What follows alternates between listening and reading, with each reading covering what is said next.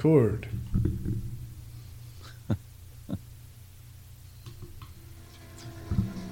Welcome to Everything Imaginable, a podcast for curious minds on KGRA Radio. And here is your host, Gary Cocciolillo.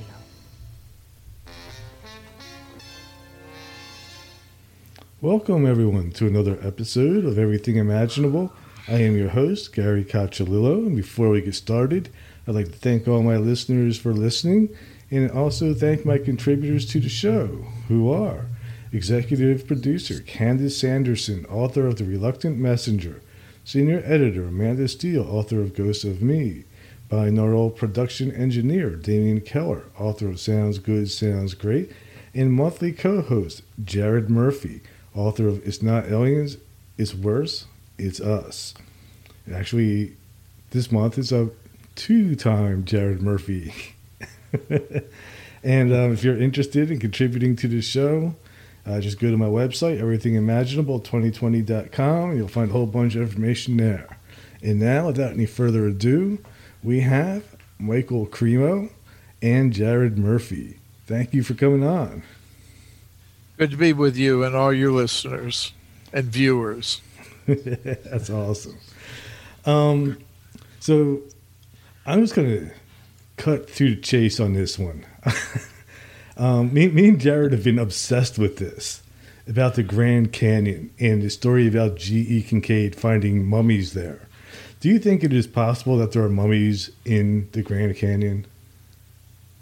I've read reports like that for a long time. Just as a principle, I'm ready to accept such things. But in the kinds of audiences I deal with, they like to see a little bit of verification.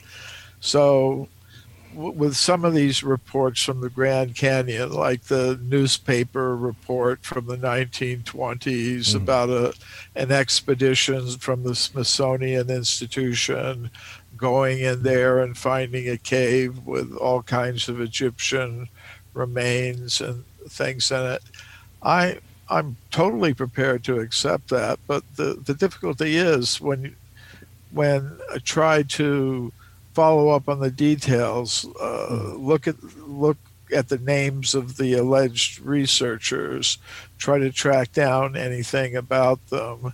It hasn't been possible. It doesn't mean that the report isn't true. It's just that I would like to be able to verify at least some aspect of it before, committing myself to it. Interesting. Well, Michael, on that note, do you think I had the same trouble of tracking down any actual info on it? But as far as ancillary archaeologists, did you ever hear anything through the grapevine about any other research by any other institution or archaeologist that did find even rock cut anomalies that seem to be, predating society as we know it? I mean, was there any other evidences you came across from anyone? Oh, well, that's another whole question. Evidence for extreme human antiquity. What are you speaking specifically about? Rock cut. Yeah, things? Definitely. Yeah. That's an area of research that I haven't much focused on because my real focus is on extreme human antiquity. And today most scientists would say humans like us first came into existence about 300,000 or 250,000 years ago. They say that on the basis of some discoveries that were made at a site in Morocco a few years ago. And they were dated, they were anatomically modern human skeletal remains dated at around 300,000 years. So and generally they say the first civilized human beings came around 10,000 years ago. Before that, they were hunter-gatherers roaming around. And maybe the classic civilizations, they say they date back 6 or 7,000 years. That would be like Egypt and Samaria and the Indus Valley and the Yellow Valley or Yangtze Valley in China, those civilizations. And they had monumental structures like, at Petra in the country of Jordan, there's these rock-cut temples. At the Ellora Cave temples in northern India, there are these huge rock-cut temples like the Kailash temple at Ellora. Now, these things they're amazing. I have no idea how anyone could have constructed them, but they fit in the timeline, the regular timeline. So those are the rock cut temples and structures that I'm basically familiar with. Maybe some others. Well, I was more interested. I remember one of the last times we talked on conflict, you mentioned a city where the antiquity of the outside wall was predating. We sort of touched on Göbekli Tepe, and then everyone's accepting that there's an antiquity to that site that's outside and into a hunter-gatherer land that makes no sense. But you pointed out there are plenty of locations in India that are contemporary or much older than Göbekli Tepe.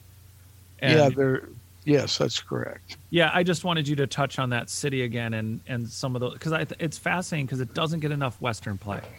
You're the only one who talks about it, really. I'm exaggerating, but it's basically true. Yeah, it's Göbekli Tepe is said to be about 13,000 years old, which does put it in what's called the late Paleolithic. It's before the Neolithic, the time that archaeologists say anatomically modern humans started living in settled villages with agriculture and domesticated animals like cows, sheep, goats, chickens, things like that. They say before maybe 10,000 years ago, they were just hunter-gatherers. But that's what conventional science tells us. But, if you look into the different ancient wisdom traditions, including the Vedic wisdom tradition of India, they speak of a longer human civilized presence on Earth. And one example was the temple structure in Sri Rangam in South India. It's an amazing place. There's a central temple building, and in it there is a deity form of Vishnu, of the Hindu god, that is lying on a serpent bed at the moment the universe was created. And it said that this deity was originally from another planet. It was originally worshipped on another planet hundreds of millions of years ago. And it was brought to Earth. This is a topic I've become interested in lately, exoarchaeology. The archaeology of things that aren't from this Earth. But in this deity of Vishnu that is still in this temple structure today was originally from another planet, and it came to Earth millions of years ago, according to the temple histories. And it was worshipped in that spot for some time, but then there were different catastrophes, and the deity was buried in the ground. There were floods, catastrophes. It wound up being buried, and after some time, after millions of years, someone, a king, a member of some royal order, he was going through this forest, and he suddenly felt very, very tired, and he fell asleep. And when he was sleeping, he had a dream in which it was revealed to him that this deity form of Vishnu was buried at this spot. And if he would dig, he would find it. So he did find it. So, and there are all kinds of things indicating that this sacred place has a history that goes back literally millions of years. But from the scientific view, that's very challenging. But there are other places in the world that have these extraterrestrial objects in them. One of them is the Temple of the Moon at a place in Bali, the island, the Bali island in Indonesia. And at this Temple of the Moon, they have these pagoda-like structures. And on the top of one of these pagodas, in a little enclosure up there, there's this huge, what they call a bronze kettle gong. It's about 6 feet. The round gong end of it is like about 6 feet in diameter. The round kettle part of it is about 10 feet long. So it's, and they say from the temple, they say it came from the moon a long, long time ago. And it's still being worshipped there. So it's an interesting phenomenon.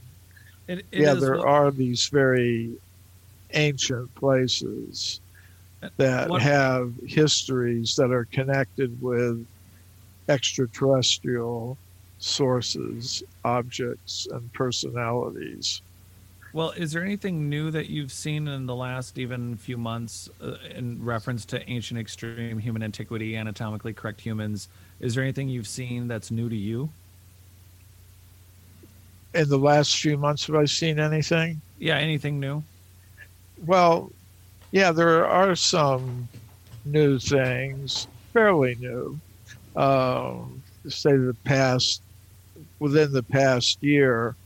One of them is an object that was found at Olduvai Gorge in the country of Tanzania in East Africa. And what the archaeologists found, professional archaeologists, they deal with different kinds of evidence, and it seems rather simple, but that's what they've got. They've got stone tools, bone tools, and footprints, maybe some human skeletal remains. So they found at this site at Olduvai Gorge a bone tool. Bone tools they consider to have been made only by Homo sapiens. They think stone tools may be some kind of ape man like Australopithecus or Homo erectus or some pre-human ancestor could make them. although there are living populations of humans today who still make and use very simple stone tools. Yeah. So, but anyways, this bone tool was like a harpoon point with barbs on it. Obviously, it was something that was intended to be used maybe on the shore of a lake where you have a spear with this tip with these barbs on it. So if you hit a fish, the barbs will keep it on the spear, and you can pull it out of the water. So, they found this thing, and the interesting thing, it was found in a layer of sediments about between 800 and 900,000 years old. And before this discovery, the oldest similar object they'd ever found was less than 100,000 years old. It was found in another place in Africa. So with this new discovery, they thought, okay, well, we used to think these things were made only by humans like us, but we know, this is what they say, we know humans like us didn't exist 800 or 900,000 years ago. So it must have been made by some other type of creature. Who was around at that time? Homo erectus. So it looks like, so they have a choice to make.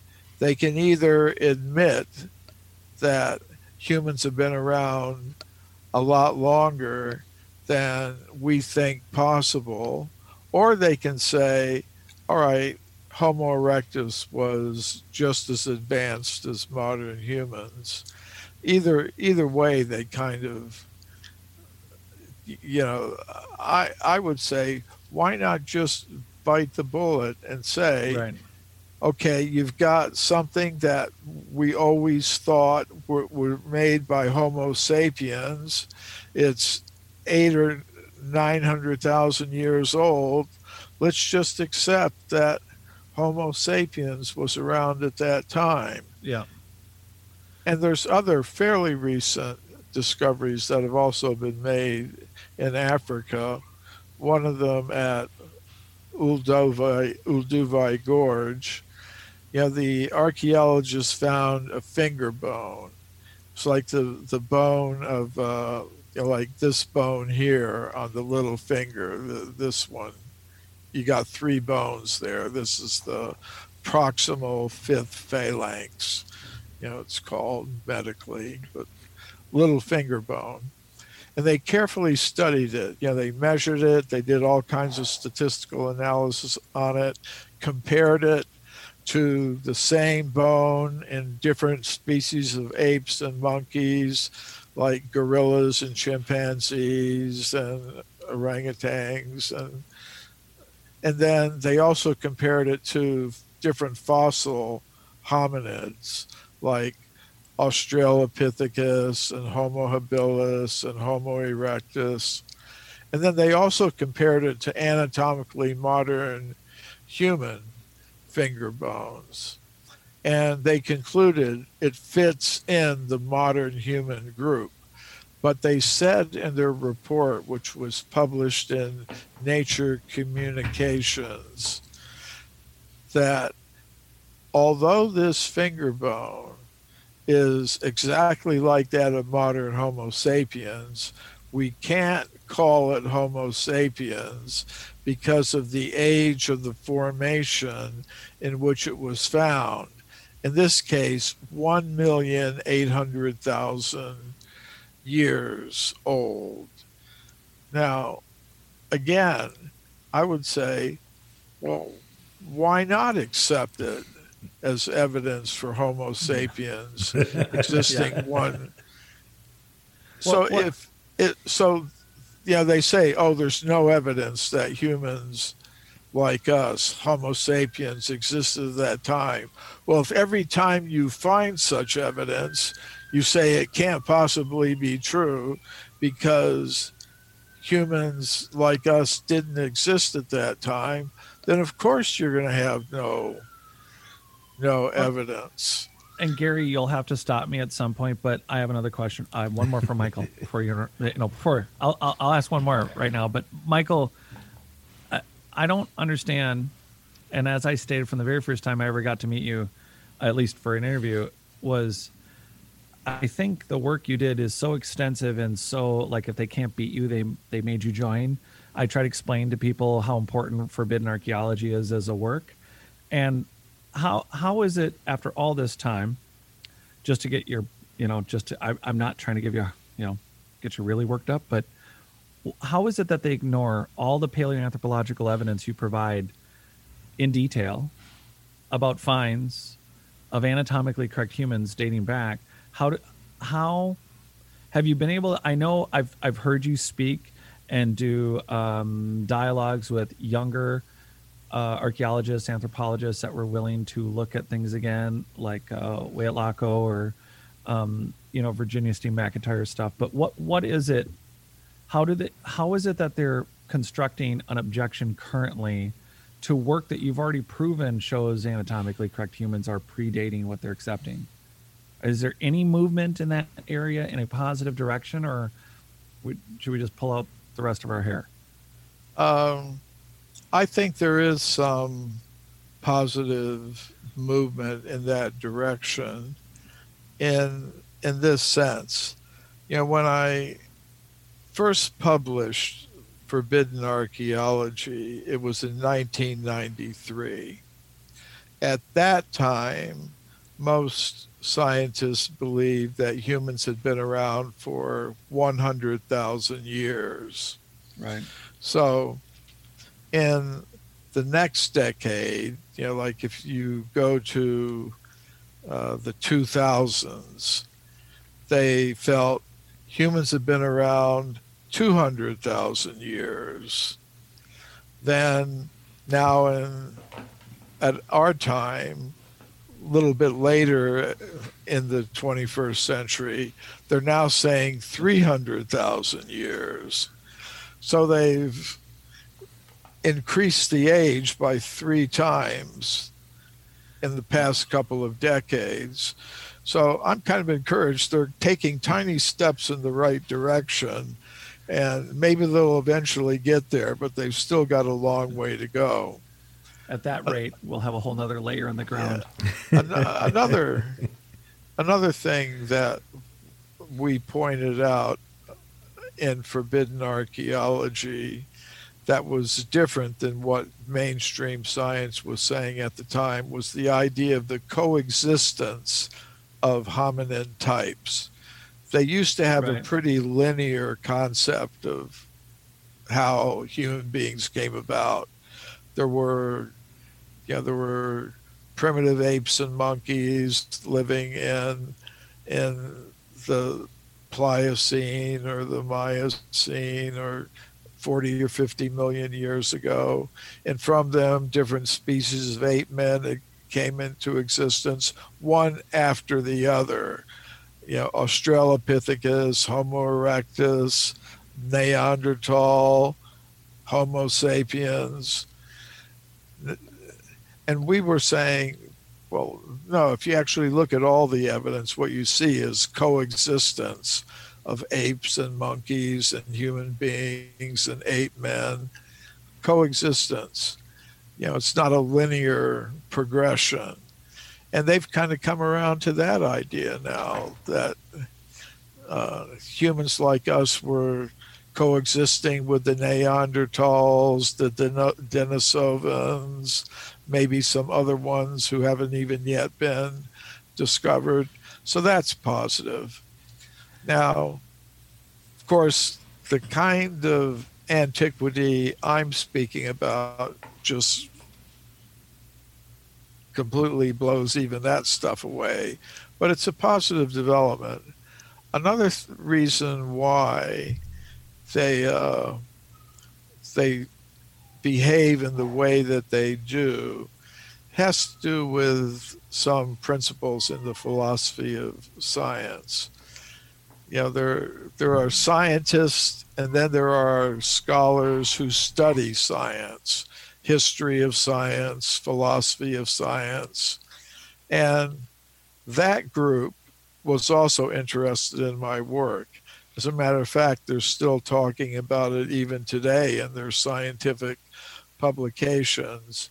From time to time, I do a little search on Google Scholar, to see what scientists are writing about me and what they're saying. So there were there's a science studies professor at a university in the United States, William Lynch.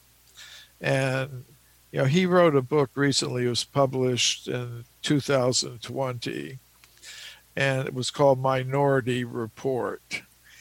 It was a reference to the Philip Dick story that was made into a movie starring Tom Cruise. Basically, it's the idea that in the future, a future society, the police have the ability to identify people who are going to commit crimes in the future. They used people called precogs, people with the ability to see the future. And there would be a panel of three. And if two of the three would agree that, yes, this person is going to commit this crime at this point in the future, then police would arrest them, put them away. So somebody, actually a policeman, the Tom Cruise character, got accused by that. But then he wanted to find the Minority Report. The one precog who said, no, he didn't do it. So basically the idea in the philosophy of science is, how does science, mainstream science, deal with minority groups of scientists who have other ideas? They always exist. One thing that happens that can change a scientific discipline is that if enough anomalies accrue, things that don't fit the dominant consensus, the ruling paradigm. This was something that a historian and philosopher of science, Thomas Kuhn, popularized in his book, The Structure of Scientific Revolutions. This idea that there can be a paradigm shift when you've got enough anomalies, and then they can't sweep them under the rug anymore. They kind of force scientists to change their minds. So, but that may not in itself be sufficient.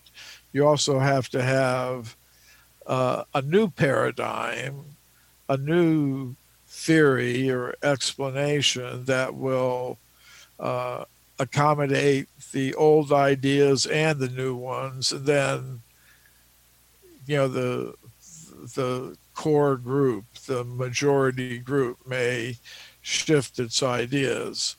So I kind of agree with that. It kind of puts a burden on me to not just present anomalies that contradict the current theories, but it means I have more work to do in presenting an alternative. If the idea is I want to see some change in mainstream conventional science, I may be happy just being a maverick and in the minority, but you were asking how to get the conventional group to change their ideas.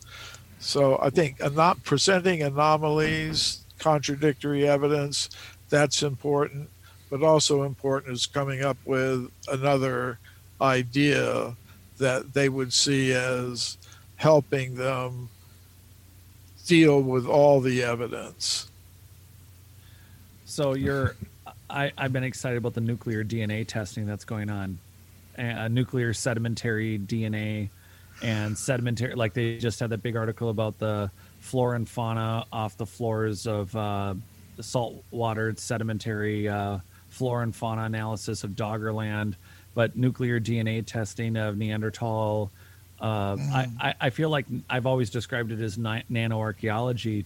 Do you feel like there's shouldn't a lot of mainstream science be ready to be avalanched with info they weren't looking for when you're doing nuclear sedimentary testing, when you can just take pounds of soil and sediments and throw them into a sifter, and before you know it, you have hundreds of flora, fauna, animals, different layers.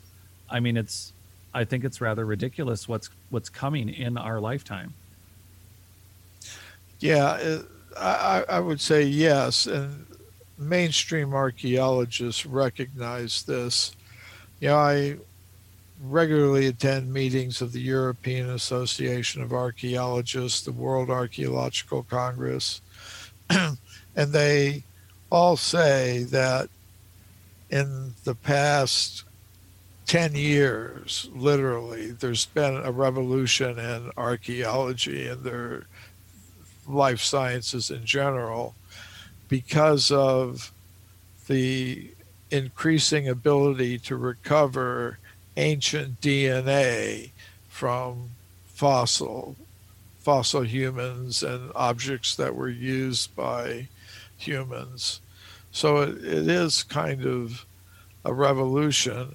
I'm not sure that it's in all cases a positive development. You can just be introducing new possibilities for error and manipulation of data and things of that sort, because it requires that kind of work requires huge amounts of money to be invested in that type of equipment. And it requires huge organizations of not just archaeologists, but people with these particular skills in biochemistry, molecular biology, and that sort of thing.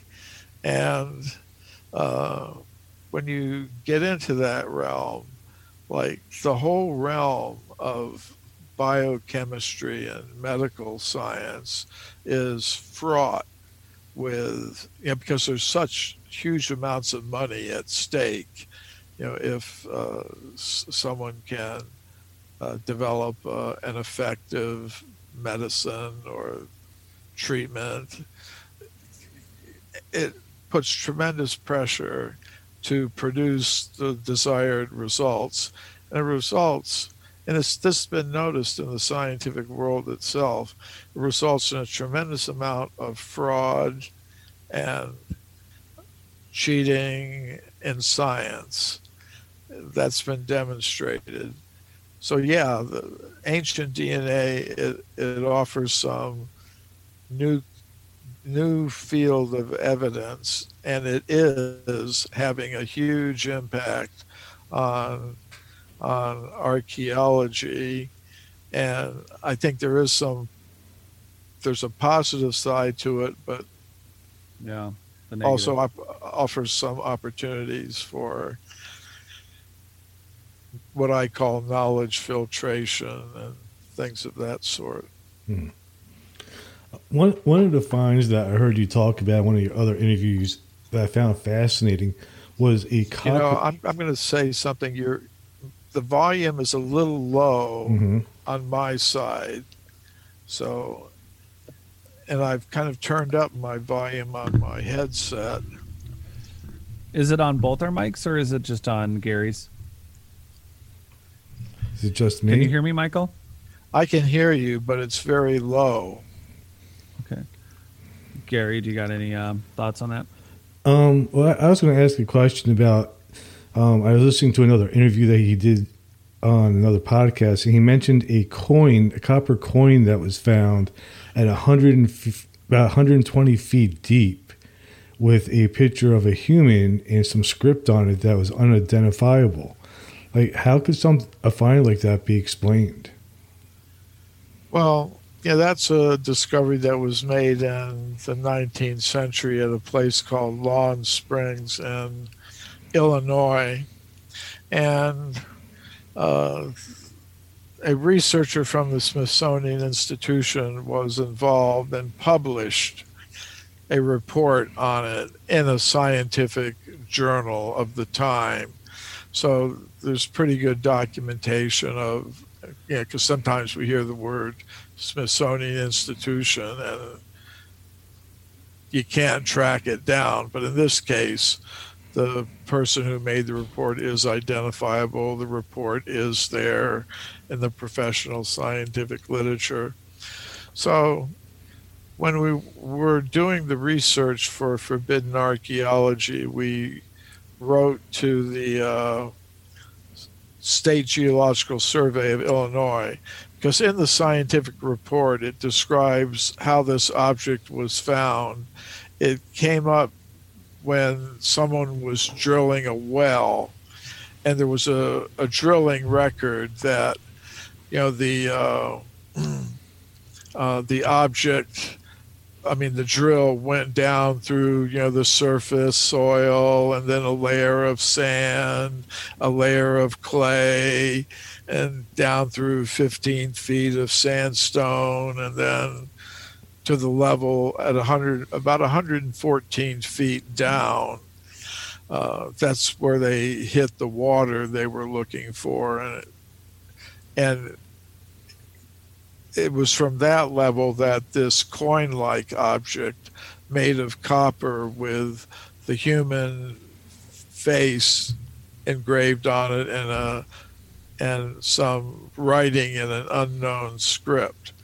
So what we did is we asked the State Geological Survey of Illinois how old is the formation at the 114-foot level at this particular location, because the scientific report had the longitude and latitude and everything.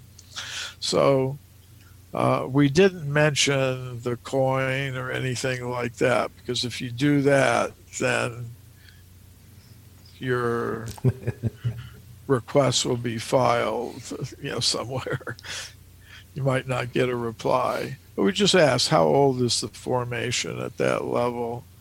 And they said, they wrote back to us, one of the geologists wrote back, well, yeah, that would be the such and such formation. I don't have the book right here that I can identify the formation, but it was between 200 and 400,000 years old, he said. So that would really be quite amazing. According to the standard histories, the first coins were made in a place called Lydia, which is in what's now Turkey. There was a kingdom that existed there maybe about 2,000 years ago, between 1,500 and 2,000 years before Christ. And it was, and they made the first coinage. So to have a coin that would be over 200,000 years old in North America is a real anomaly.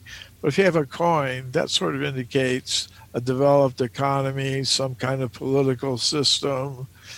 And other discoveries were made of similar age in other parts of Illinois. There were what appear to be tackle for boat, some kind of sailing craft, brass rings like you would use to hook a sail to a mast or a boom, other indications of a human presence there. Of course, there's a lot of stuff around the Great Lakes and Michigan. There are copper mines, iron mines, things like that. So apparently people from other parts of the world, maybe Europe, were coming into that area and extracting the ores for these different metals like copper and iron. It's pretty amazing. So, and if that were all the evidence that there is, well, then maybe you could ignore it or sweep it away. But there's more than that. So I find it fascinating. I know it really challenges a lot of the mainstream ideas, and in many cases, even, I mean, what philosophers of science and others will say, okay, it's an anomaly. I admit it. It contradicts what we now think, but maybe in the future we'll be able to explain exactly what mistake the original researcher made, or there may have been some way an object like that could have slipped down through some fissure in the ground and somehow wound up in that very ancient layer, that it got sucked up from the drilling of the well up to the surface. So, those are the kinds of things that are often said. Of course, I can reply, well, I mean, that may be true, but you should actually be able to demonstrate that. I mean, not just give it as a possible excuse. Like once I told, this happened in Europe. I was giving a lecture about forbidden archaeology in Copenhagen, in Denmark. And, I gave the talk, and there was an archaeologist from the university there. And he kind of raised his hand during the question session, so I called on him. And, he began saying, don't you realize that discovery, one of the ones I mentioned in the talk, well, that could be the result of earth movements. It could have come down through a fissure. It could have, I said, you can't proceed like that. Right. For all I know, you could be a holographic projection from Mars. It's take that. Like, if you want to just go listing possibilities, well, let's.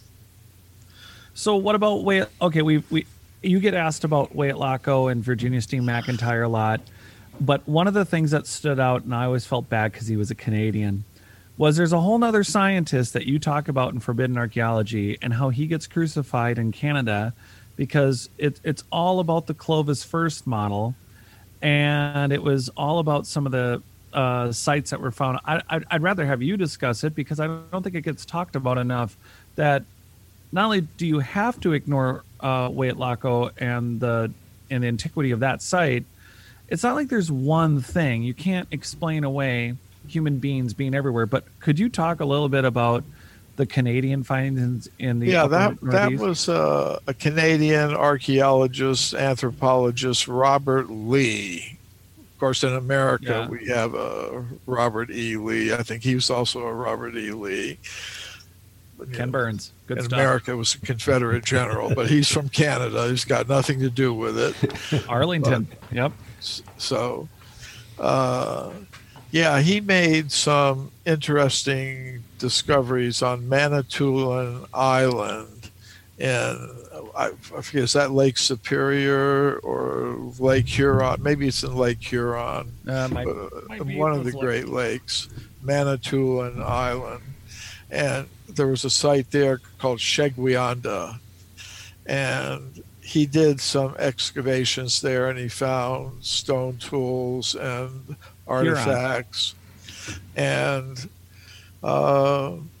he began reporting them at science conferences in Canada and trying to get them published in some Canadian scientific journals.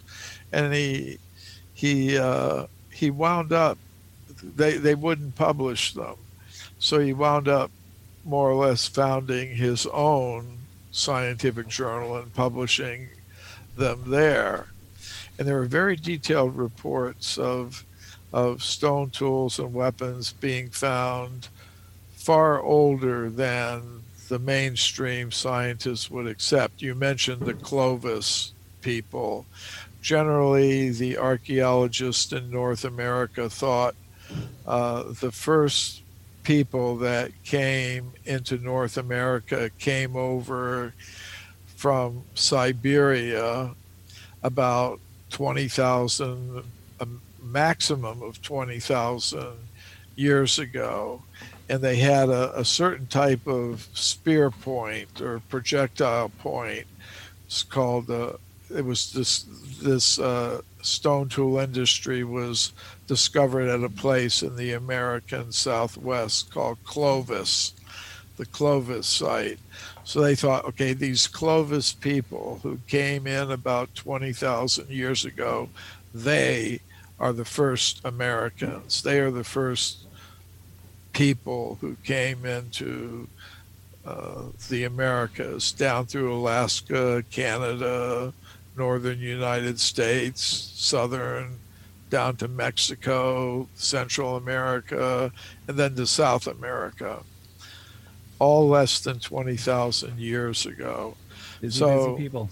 Lee, working with other professional scientists, including a geologist whose name avoids me at the moment, found stone tools, including projectile points, in formations about 125,000 years old.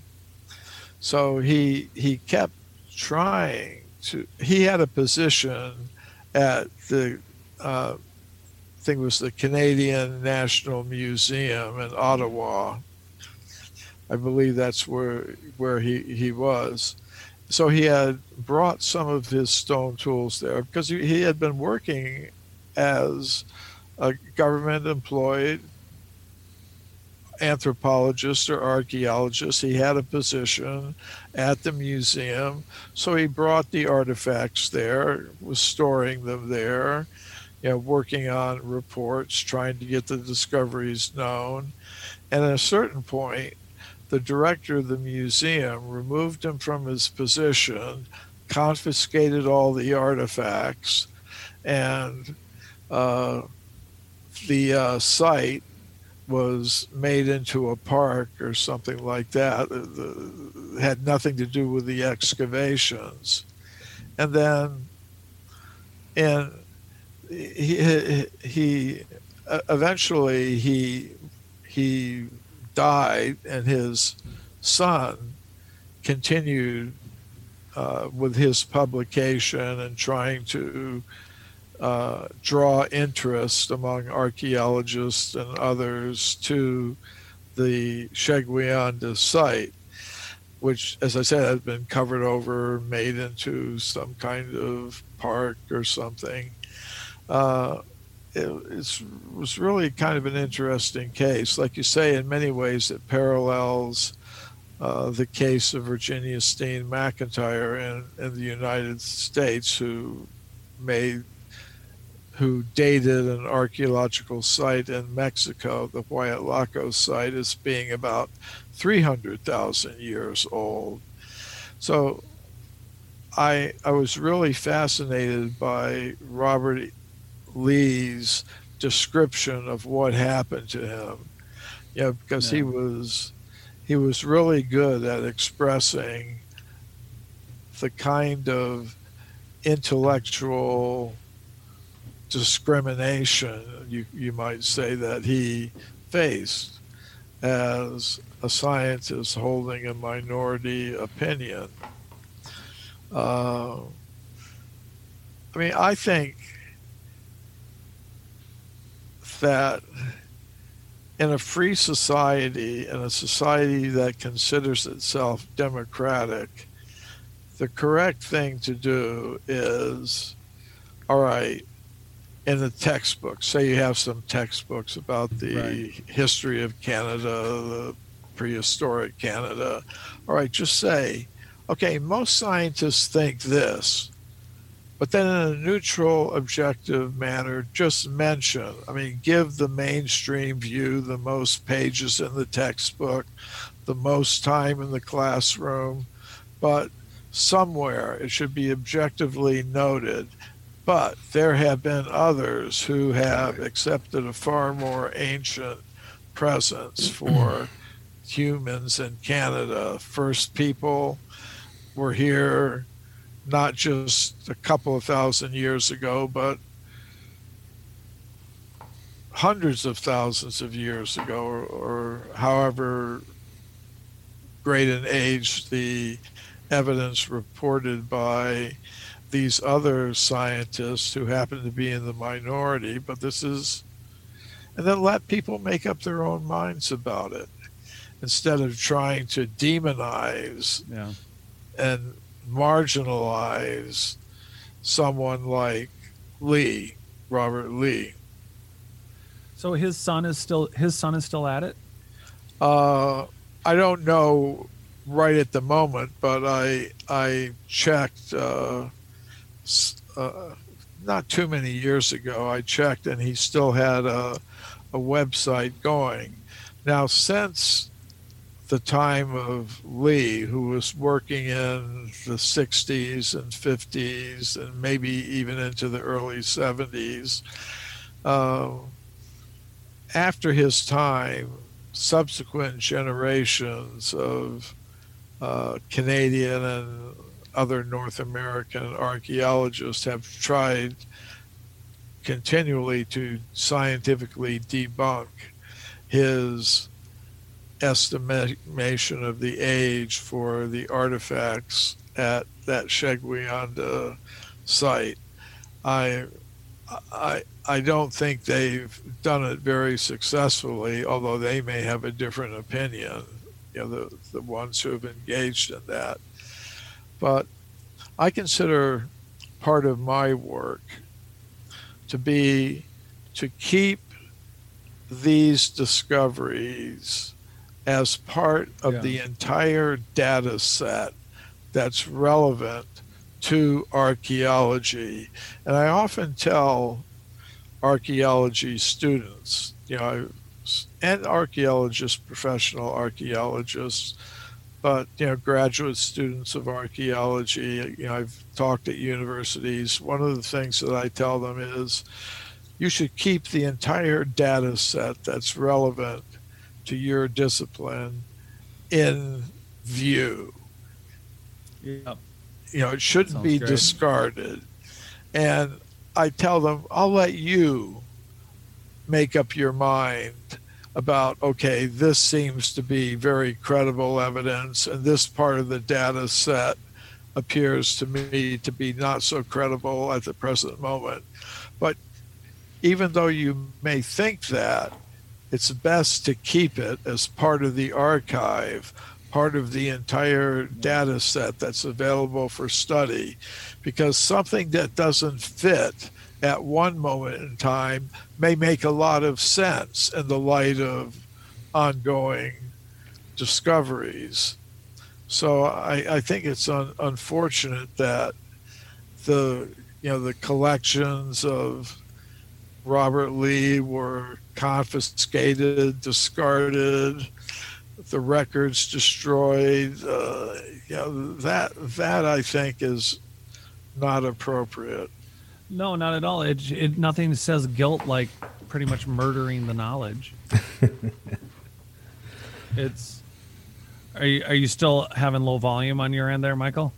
I can hear a little bit better. It's still a little I wonder if you have the volume control for the machine and then the volume control for your app They might be at different settings. Oh, okay. Yeah, I'll check Because that. there's the main volume for the computer could be down, or that could be up, but then your application volume could be down Yeah, too. the application I put up, the Zoom, and my control that I have in my headset I've put up.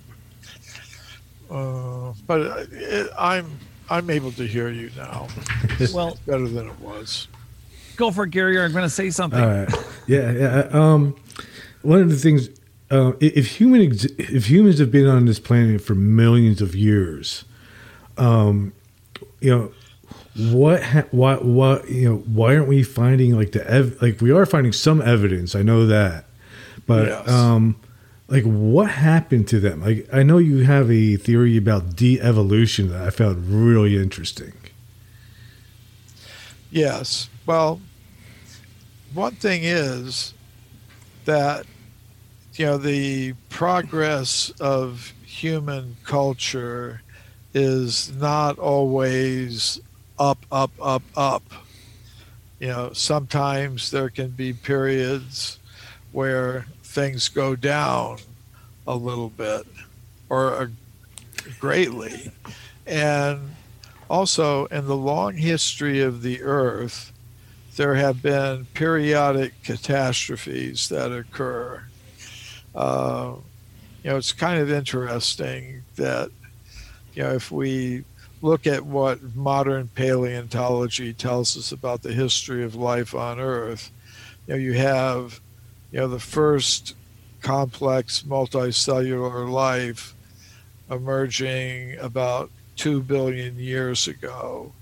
And then since that time, they say there have been 6 extinction events, major extinction events, during which most life was wiped out.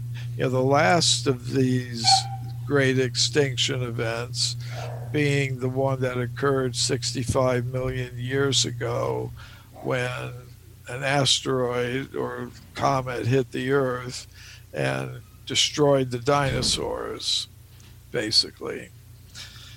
But there have been others, before that. And of course, they think another one is happening now, where by human activity destroying a lot of species.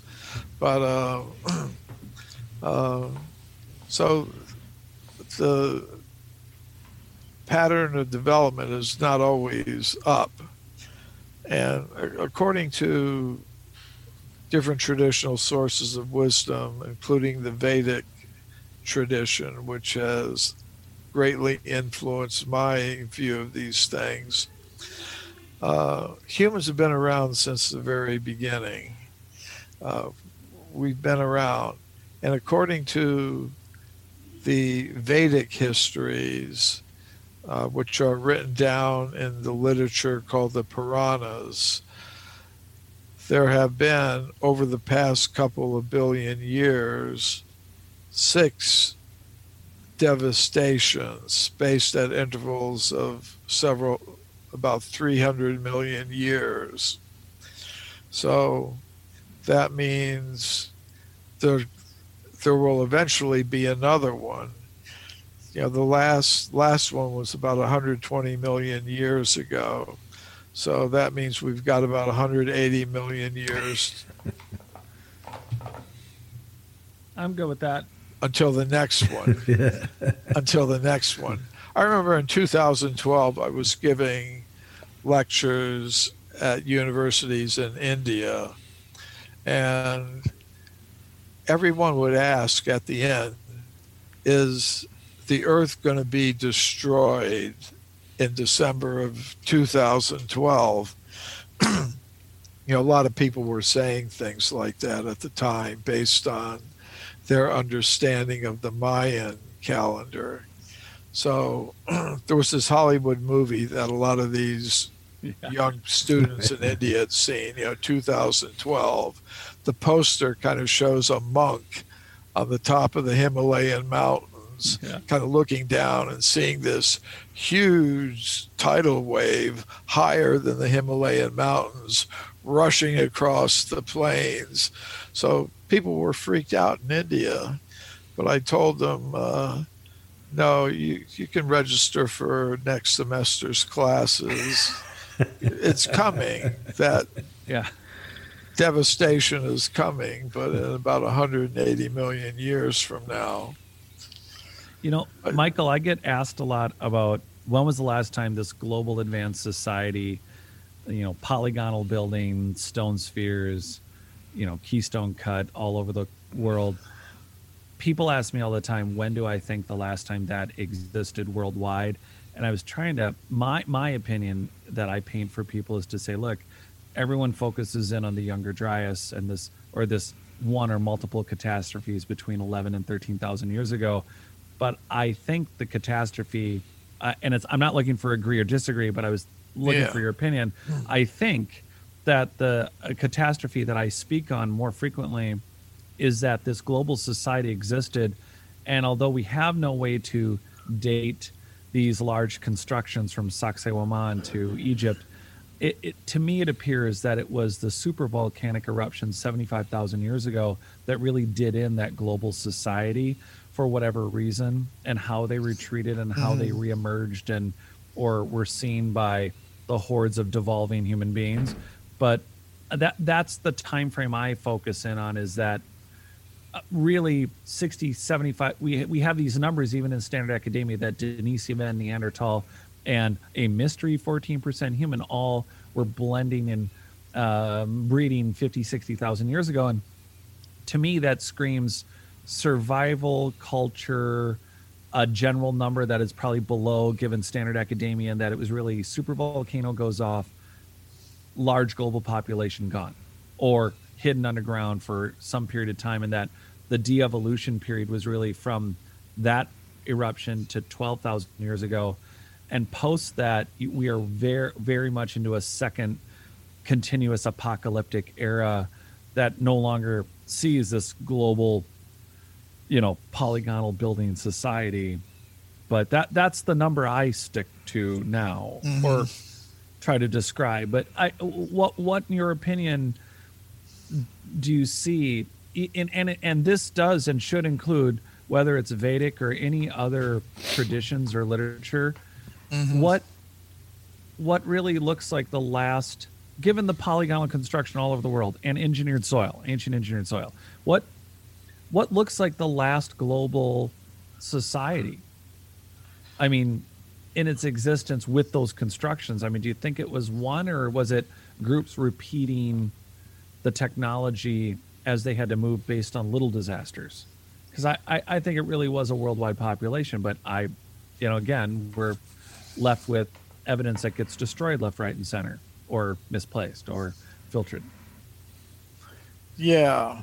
Well, I think there are, common themes in, different wisdom traditions, and there's also, the scientific evidence, that has to be taken into account. And, so I think the actual story is probably a very complex tapestry involving lots of different things. Kind of a key idea for me is the idea that it's a consciousness-based universe that we live in, that ultimately we're not machines made of molecules in competition with each other for survival. We're beings of pure consciousness. Yep. And we're all from the same source. And I'm talking not about just this Earth, but the connection of Earth with other planets, other levels and dimensions of reality, and then the ultimate source of everything, which is consciousness. And I would say, as conscious beings, we're all extraterrestrials. In other words, none of us are from here. We're from some other level of reality. And in terms of our human history, the conscious selves that inhabit human vehicles on this level of reality were once connected with conscious beings from all parts of the universe and the cosmos and beyond. In other words, there was a whole universal society of, so not just one worldwide human civilization, but a whole interplanetary, interdimensional society of conscious entities. And what I see is that if we look at the records of these ancient civilizations, you see evidence from what's left that at one point humans on this earth were in regular contact with beings from other planets, other dimensions even, and these beings and humans would have exchanges on this planet. They would be visited. They were connected with them. They made temples and structures commemorating their relationship with these entities. And what gradually happened, as far as I can see, and with the help of these other entities from other places and dimensions, they were able to establish a very advanced culture. So what happened was that gradually the connections between us on this earth, the humans on this earth, with these other entities and with other humans on the earth, it started breaking down. And I would say that was probably accompanied by environmental disturbances as well as social disturbances. And that may have been spread over a long period of time that would encompass the 75,000 year event that you were speaking about, as well as the Younger Dryas and other things. I think the real, from my standpoint, the real end of that earlier, even the remnants or memories of that earlier civilization, that was pretty much finished by about 5,000 years ago. Yeah. Which that it was kind of, because up to that time, they at least were preserving the memory. The Egyptians, the Greeks, the Romans, the Chinese, the Aboriginal and native peoples in various parts of the world, they all had this vision of not just unity with other humans, but other species. They were able to relate to them, understand they're also conscious beings. So I would say that around 5,000 years ago, the connections were finally severed. And over, say, about 3,000 or 4,000 years, the alternative to that began to arise. And that's the matter-based conception of the universe to replace the previous consciousness-based picture of the universe. So it became not just a memory, as, say, the Greeks and the Romans had their memories of their relationships with these other beings, but the alternative perception of everything being material, and it started to become dominant. And there was a novel written by Benjamin Disraeli in 1840. It was called Tancred, which kind of reflects that period where even the memory, the faintest memory of this consciousness-based universe was being replaced by a mechanistic, materialistic, reductionist worldview, which was what has come to be. But for those that were stuck kind of in the middle of the process, the Industrial Revolution and all of that, they were feeling something's missing. So in this novel, Tancred, Benjamin Disraeli gives the story of a young English nobleman who had that name, Tancred. It's a Germanic name. Ultimately, it means something like good advice. Red comes from Germanic Rath, or advice or counsel, and the other word means good. So he was very disappointed with the politics, the religion, the culture of his time. He wanted to go back to a more consciousness-based picture of reality where you're not hearing a sermon from a bishop, you're talking with an angel,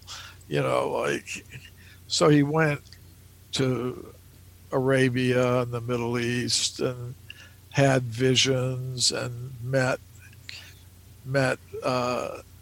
had a conversation with an angel and this and that, and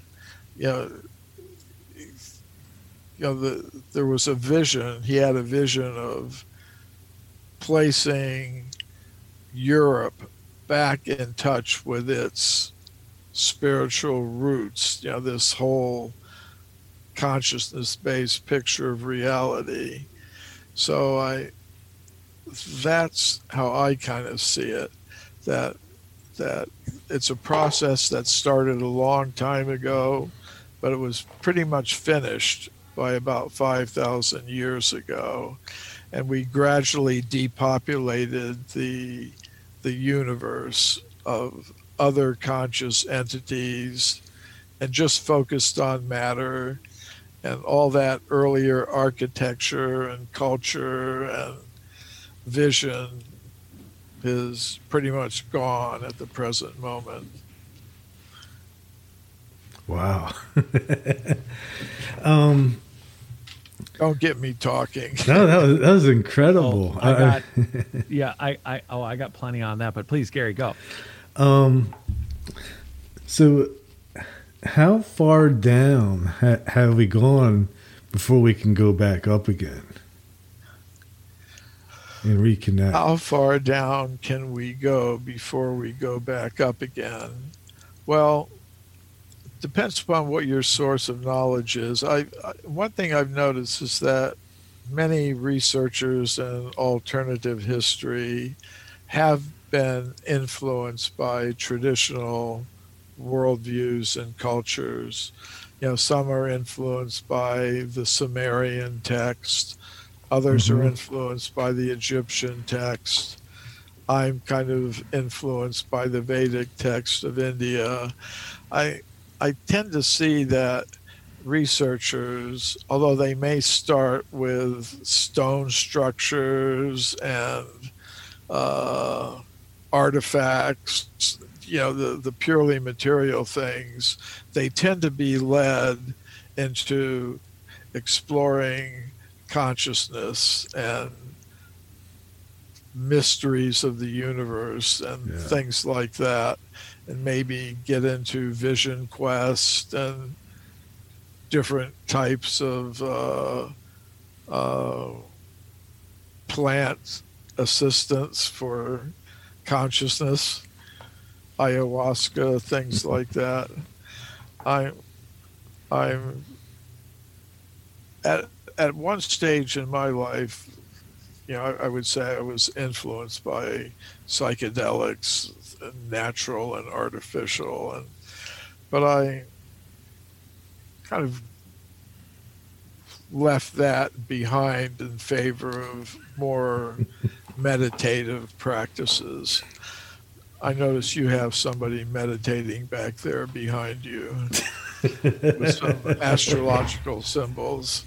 So, yeah, I noticed that. So, yeah. So, how far are we going to go down? According to the Vedic text, there's a cycle of ages. There are 4 of them: Satya, Treta, Dwapara, and Kali. And it's sort of like the Satya age, or Satya Yuga as it's called, is an age, a golden age, where everyone is living very naturally and simply and peacefully and harmoniously, and is involved in cultivating their consciousness by different systems of yoga and meditation. Then the next stage, things get a little heavier. People begin to divide into social classes. They begin living not in harmony with nature, but in urban settings. And then gradually conflict among these different groups develops. And then in the final age, it gets much worse. And so we're in the beginning of that final age, the Kali Yuga. And it's predicted to be a time of increasing environmental and social disturbance. And we appear to see that happening. And as things go on progressively, the health of humans individually begins to decrease. Life expectancy will start to shorten instead of increase. I think recently in the United States, for the first time, the life expectancy is starting to decline. So, and then gradually desertification will increase. Food supplies will become short. There'll be conflict about those things. Things that they're predicted to become pretty bad before the next Satya Yuga begins. So that's about the age of Kali has about 427,000 years to go. But it's stated that even right now there are human beings who are very advanced, who are existing in psychic refuges in the Himalayan mountain region, where at the end of Kali Yuga, they will emerge and reestablish the Satya Yuga, or golden age. So then we'll go through the cycle again, unless one completely transforms one's consciousness, so one can exist on a level beyond time and all these cycles. So, Michael, do you think that there was a society that then, in the time of either the Younger Dryas or the 75,000-year-old supervolcano, do you think that there is a period of time where there were more advanced humans, like the story of Viracocha in South America? You got a red-headed, red-bearded dude shows up, teaches people how to farm, et cetera, et cetera. Do you think, and not to go, I'm not a conspiracy person, but do you think that you have some still higher conscious humans living alongside now a large group of survivors, where they say, let's give them something to help cognitively incline or decline or mute them by giving them contemporary religions? Do you think that that was something that was a process that was, there's always a possibility that it was organic and that it was natural and that every story of every religion is entirely true. But is it possible as I give the example for Viracocha, that part of either muting or increasing humanity's current level of consciousness, it was more intentional in its gifting to us, whether Western or Eastern. I think this is an illustration of a point that I had mentioned before. You mentioned Viracocha. This was considered by those personalities in South America to be a higher being. Right. That they were in touch with and that was assisting them. But as I said, that began to disappear. There were certain things that had to be done in order to maintain those contacts. And, that's what those huge temples are for. That they're there to maintain, proper contacts and relationships with these other beings. If that meant they understood their place in the cosmos. What's gradually happened, as far as I can see, in terms of politics, religion, economics, is we've gradually forgotten our place in the cosmos, and we're trying to make ourselves the center, in not just individually but collectively, in terms of different groups, divided ourselves up into so many different competing groups, and we're gradually we've lost those higher connections.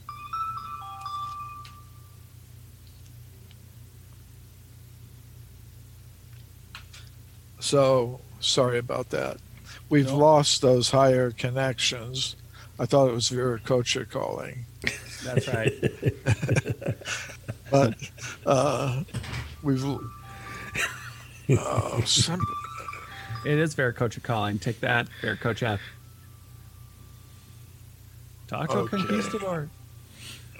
I'm going to turn this off. And part of it, before I lose track of it, was also, you might as well go right into, because Gary's question about, I think it's a common one, is if we've had advanced societies here and they've gone back millions of years, I mean, the short answer is, well, the plastics, glass, I mean, you've said it yourself that over even 30,000 years, plastics would not make it, not even after 30,000 years. So the idea of it all churning up, but exoarchaeology and the idea of remnant items either on the moon or other asteroids or Mars or etc., or satellites that might still be communicating signals from being shot off a million years ago. I mean, there's a lot of different ways that ancient technology could still be either in use or available. But anyway, back to Viracocha calling. Or so I had to silence my phone. Somebody was insistently trying to call me. So, so to get back to the point, we've lost that connection, and it was replaced with a kind of religion, but it was a kind of religion that depopulated the cosmos. I mean, people have different names and different cultures for these conscious entities that exist at different levels. They may have called them angels, they may have called them gods, they may have called them jinn, they may have called them Manitou, different cultures had different names for them, but it was a populated cosmos. What the religions that came after that did was, okay, they still had some idea of some God, but put it way, way, way at a distance and eliminated the intermediate kind of beings, so that you just got us by ourselves in the universe on this planet with way off in the distance some kind of remnant concept of God. And we're here just basically to compete among each other for control of the Earth's material resources. And that kind of set up the ground for a new religion, the religion of materialistic reductionist science, which has become the voice of authority about our place in the cosmos these days. And it kind of did away not just with the intermediate beings, but the remnant concept of some kind of God. So basically, that's the world we've been left with, and I think it's something that many people just accept, but some people don't. Sorry, Gary, go ahead. Okay. So where would Atlantis fall in all of this? Were they the last advanced society before we started to go into decline? Many people would say that. There's this basic concept of a higher civilization based on principles that go beyond those recognized by material science. And there were people there that were members of such a civilization. And at a certain point, there was some catastrophe, and the people in that civilization spread to other parts of the world with remnants of it, which influenced, the populations they were now associating with. Mm-hmm. And once, I went to a conference of Atlantis researchers, and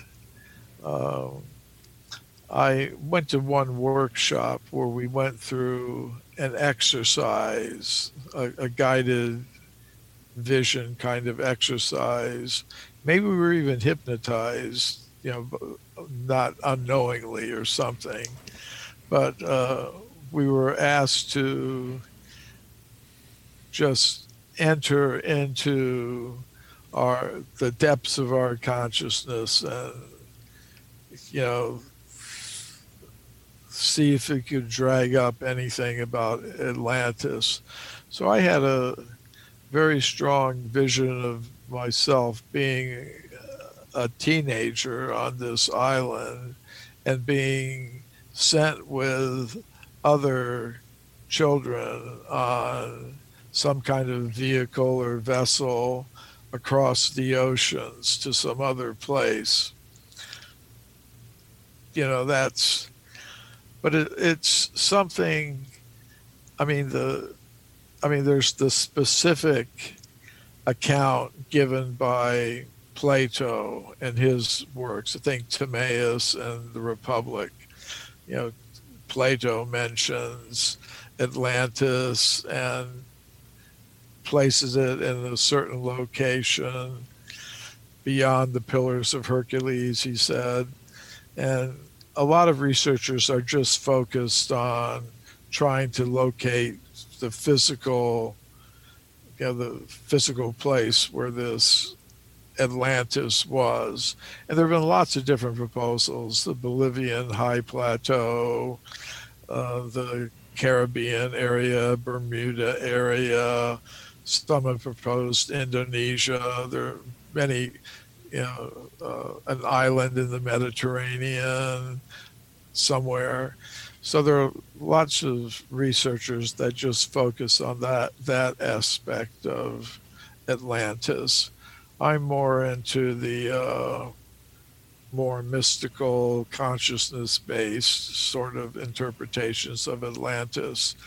And you find parallels to the Atlantis account in many other cultures, like in the Vedic culture, there's the city of Dwarka, which was, the center of a spiritual civilization there.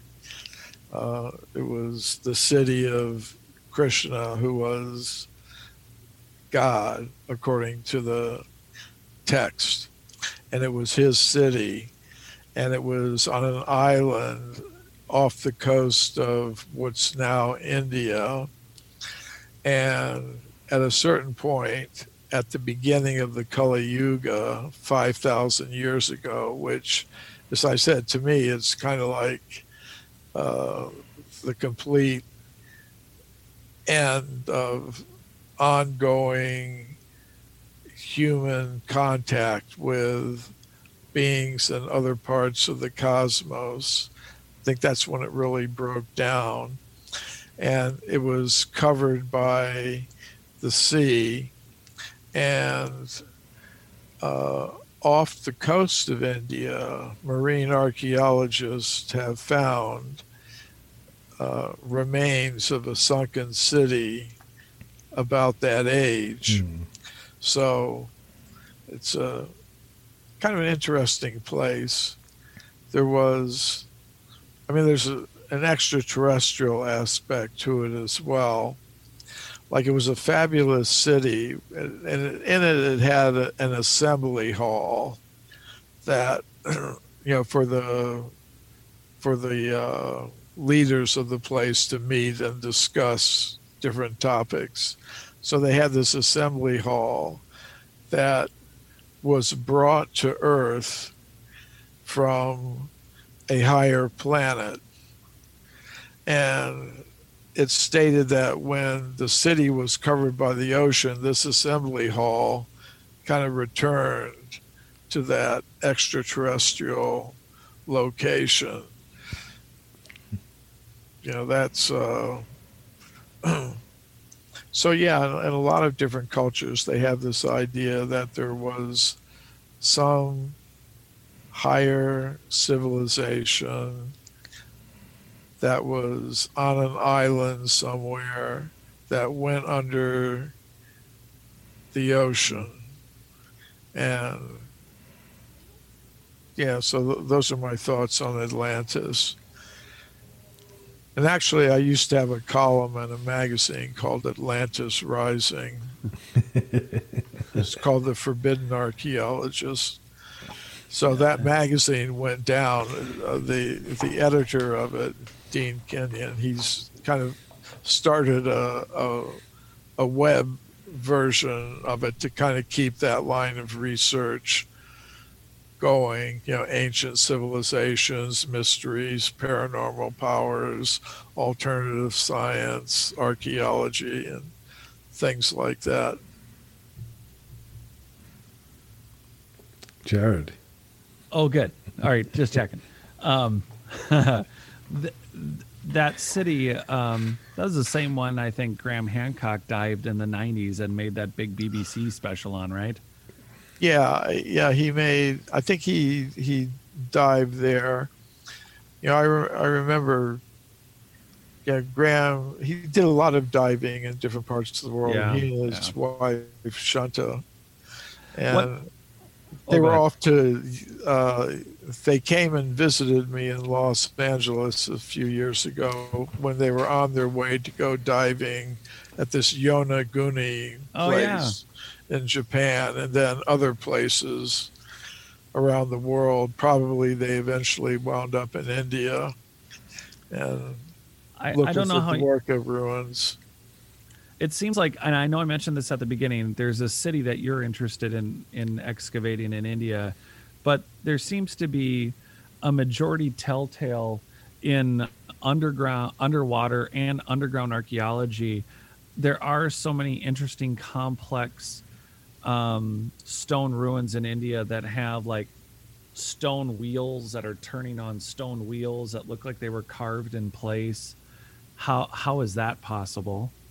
And at the same time, we're only looking at what's above water. And then when we think off the coast, we always think, oh, well, here's ruins from the last 5,000 years. But that's not what the coastlines look like 50 or 60 or 70,000 years ago. And it's not what it would look like for many of these ruins to be above water. It could be even further. I remember that even in the 90s, the Dwarka dates, they were saying, well, the last time that section of India would have been above water was at the end of the last ice age. And at the time, they were estimating at 36,000 years. So I'm wondering if that's... On that note, do you feel like there is marine archaeologists taking it in that direction or seriously? Or is this like an east-west thing? Are there Russian scientists that you know that are doing a better job at this that we're just not hearing about because it's in Russian or Spanish? Is that too many questions? I would say the answer to all those questions is yes. Yeah. Yeah, marine archaeologists are starting to... It's becoming a big field, as they recognize that during the ice ages, a lot of the water on the Earth's oceans was deposited on the glacial sheets. So that means the ocean levels drop, which means that a lot of land that was that's now underwater was above water. Huge amounts of land. You can look at maps of what it was like at that time. And so it is becoming a huge area of research, even in the mainstream. And I think the kind of dating that you're talking about, here's an example. This is not totally mainstream. It's more in the alternative area. But in the early 2000s, maybe around the year 2000 or so, there were some Canadian researchers that were assisting the government of Cuba in locating wrecks of Spanish galleons off the coast of Cuba. And they were, doing, scanning sonar studies of the sea bottom. And they found what appears to be like some kind of city with pyramids and regular streets and rectangular buildings. And, you could see from the sonar imagery, it was pretty amazing. Yeah. So some people proposed, well, maybe these structures were made during the ice ages, when there was a land bridge from the Yucatan in India, in Mexico, connected to Cuba. Cuba was connected to the land by a land bridge that was exposed during the glacial times. And then there's this archaeology professor who runs a website called Bad Archaeology, in which he debunks all the alternative archaeology stuff. And he said, well, that really doesn't work, because these so-called ruins off the coast of Cuba are at a depth of 2,000 feet. And even during the height of the ice age, when the sea levels were at their lowest, they wouldn't have been that low. It'd only be a few hundred feet. So then I just thought, being the type of person that I am, well, when was that part of the Gulf of Mexico above water? So I began looking at the maps that paleogeologists have made of the Earth at different geological epochs. And it turns out that in the Jurassic period, which is the time of the dinosaurs, basically, that the Gulf of Mexico was totally above water. It was all dry land. And, on the east was the Atlantic Ocean, and on the west was the Pacific Ocean. And a few million years later, the Pacific Ocean kind of broke through, and the Atlantic Ocean broke through, and the Gulf of Mexico area began to fill up with water. But I was considering the possibility maybe these structures were built during Jurassic times, during the time of the dinosaurs, and they were covered with water when the Atlantic and Pacific broke through some barriers and flooded that area out. And it's really interesting. There were some scientists, astrophysicists, who came up with the concept of what they called the Silurian hypothesis. They had been looking, one of the astrophysicists had been interested in environmental studies. Okay, like we've got global warming happening on the Earth. We have the destruction of the ozone layers by fluorocarbons and things like that. So they were thinking, okay, now we're discovering so many exoplanets. Astronomers have been discovering planets in other solar systems beyond our own, in other galaxies, elsewhere in our own galaxy.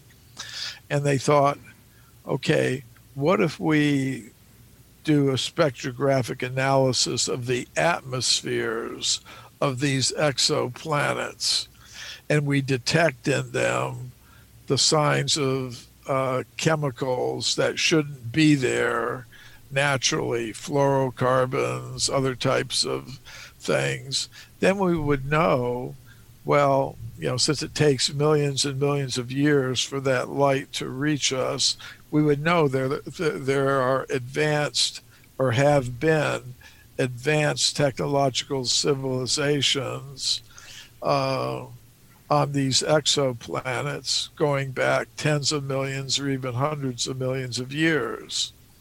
And then one of the astrophysicists said, well, why don't we look, what would be the evidence? Maybe hundreds of millions of years ago, there was an advanced technological civilization on this planet, our Earth.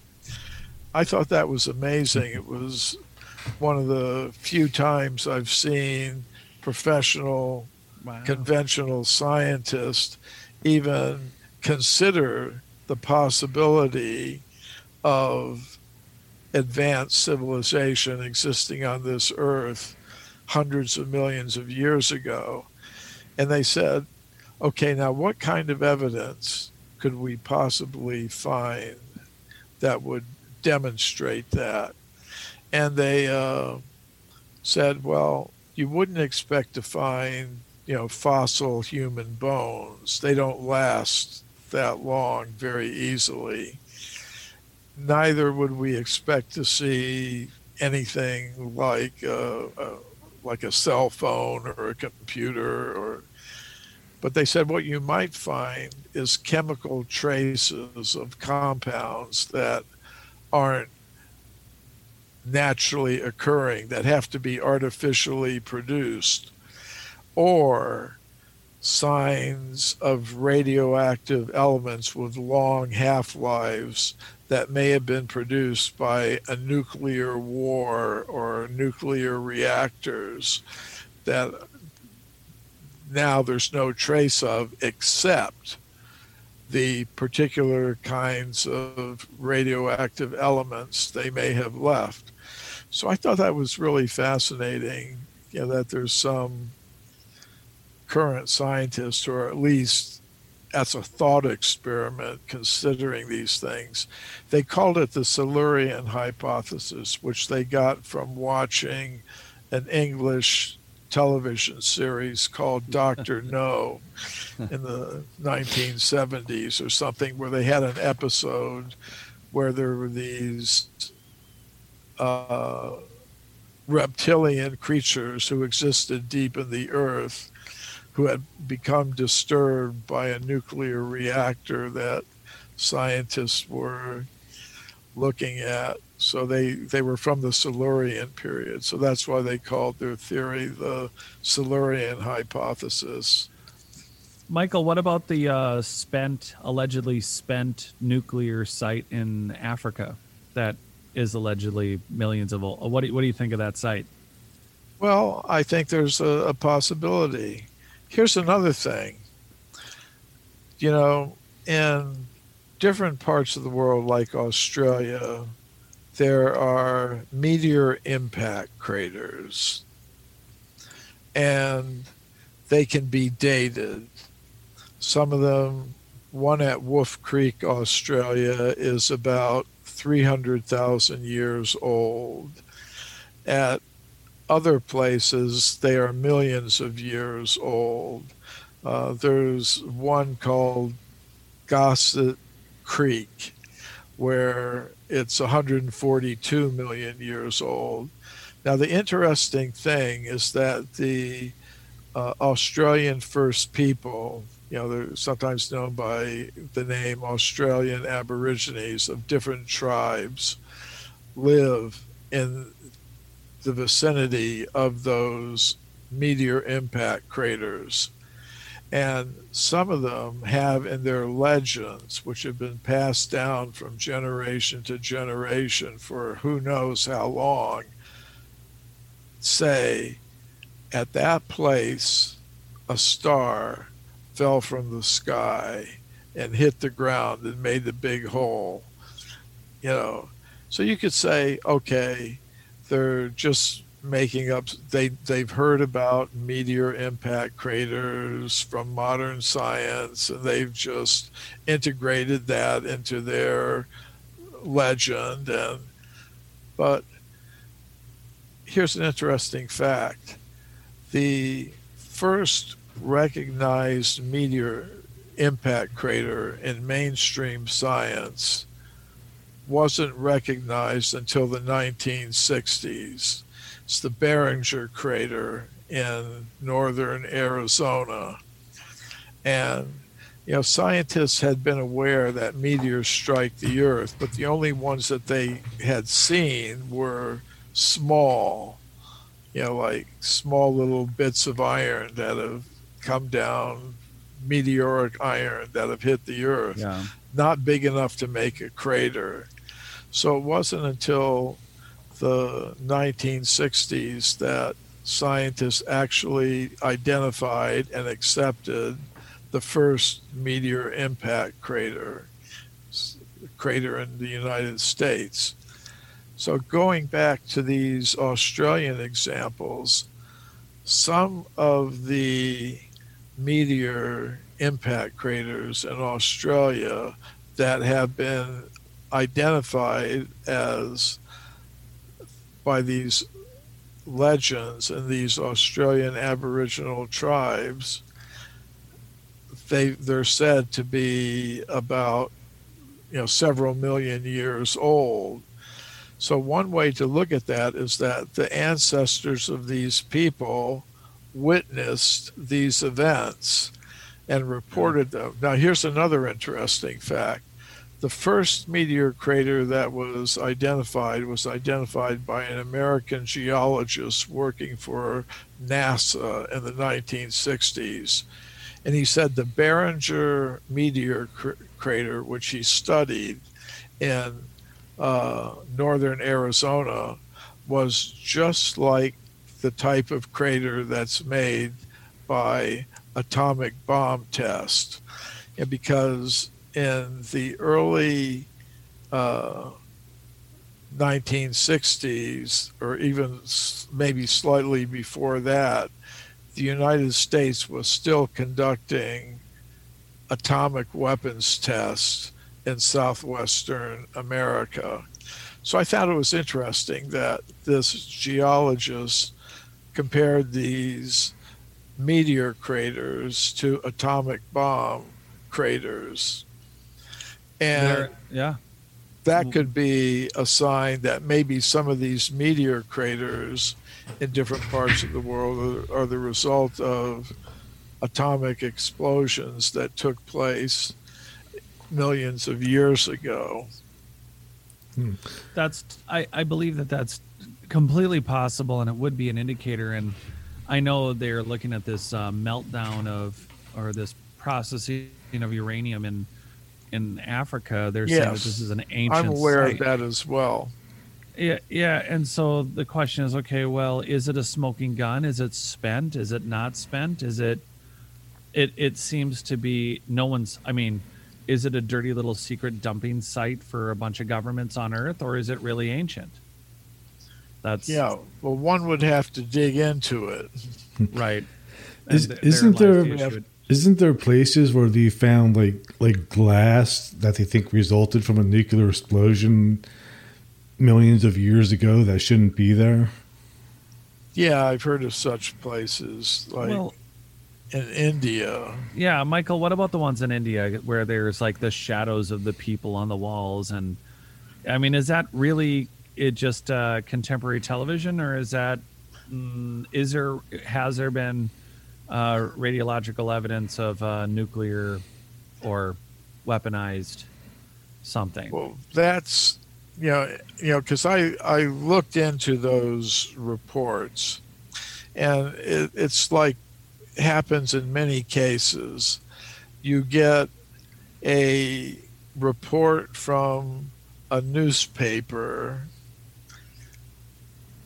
that this is the facts, and there's some indication that government scientists have looked into it, and then that gets onto the web and then duplicated on site after site, and it becomes part of our knowledge base. But if you try to actually track it down and visit the site and see if that's actually the case, it becomes a little more difficult. Like I trace most of these reports to one old newspaper report that got duplicated again and again and again. Right. Personally, I have no objection in principle to that being the case. But, because, the ancient Sanskrit writings speak of weapons that resemble modern nuclear weapons. They were called Brahmastras. And it's stated when they would go off, it would be like you bring 10,000 suns to one place. There's that much energy and light and heat coming out. So in principle, I'm prepared to accept it. But unfortunately, if I want to try to convince somebody who isn't already inclined to accept such things, it would help to have a bit more verification. Oh, I thought you were going to say an inquisition. Like a bit more what? I thought you were going to say an inquisition. They're always helpful. Yeah. Yeah, there should be some more investigation to actually back it up. It's a little hard these days. It's hard to just get into Pakistan and go to Harappa and Mohenjo-Daro to see these sites. It's frustrating. At least for an American, it's a little not so easy. We need Canadian travel passports. Yes. We can't be American. We'll have our Canadian friends go. Yeah. I'm willing to strap like 10 GoPros to a Canadian and make him be me. We should just get like a joystick. That would be more helpful. Michael, are you working on? I mean, are you able? Do you have any current sites of interest that you're working with, or you've been getting info on of current archaeological work that's interesting you for ancient human antiquity? Yeah, I've been spilling some of it on this show, actually. So, cases from my next book, which I finished the manuscript of, and now it's in a proofreading and editing stage. But that's coming. And then I have been fascinated by this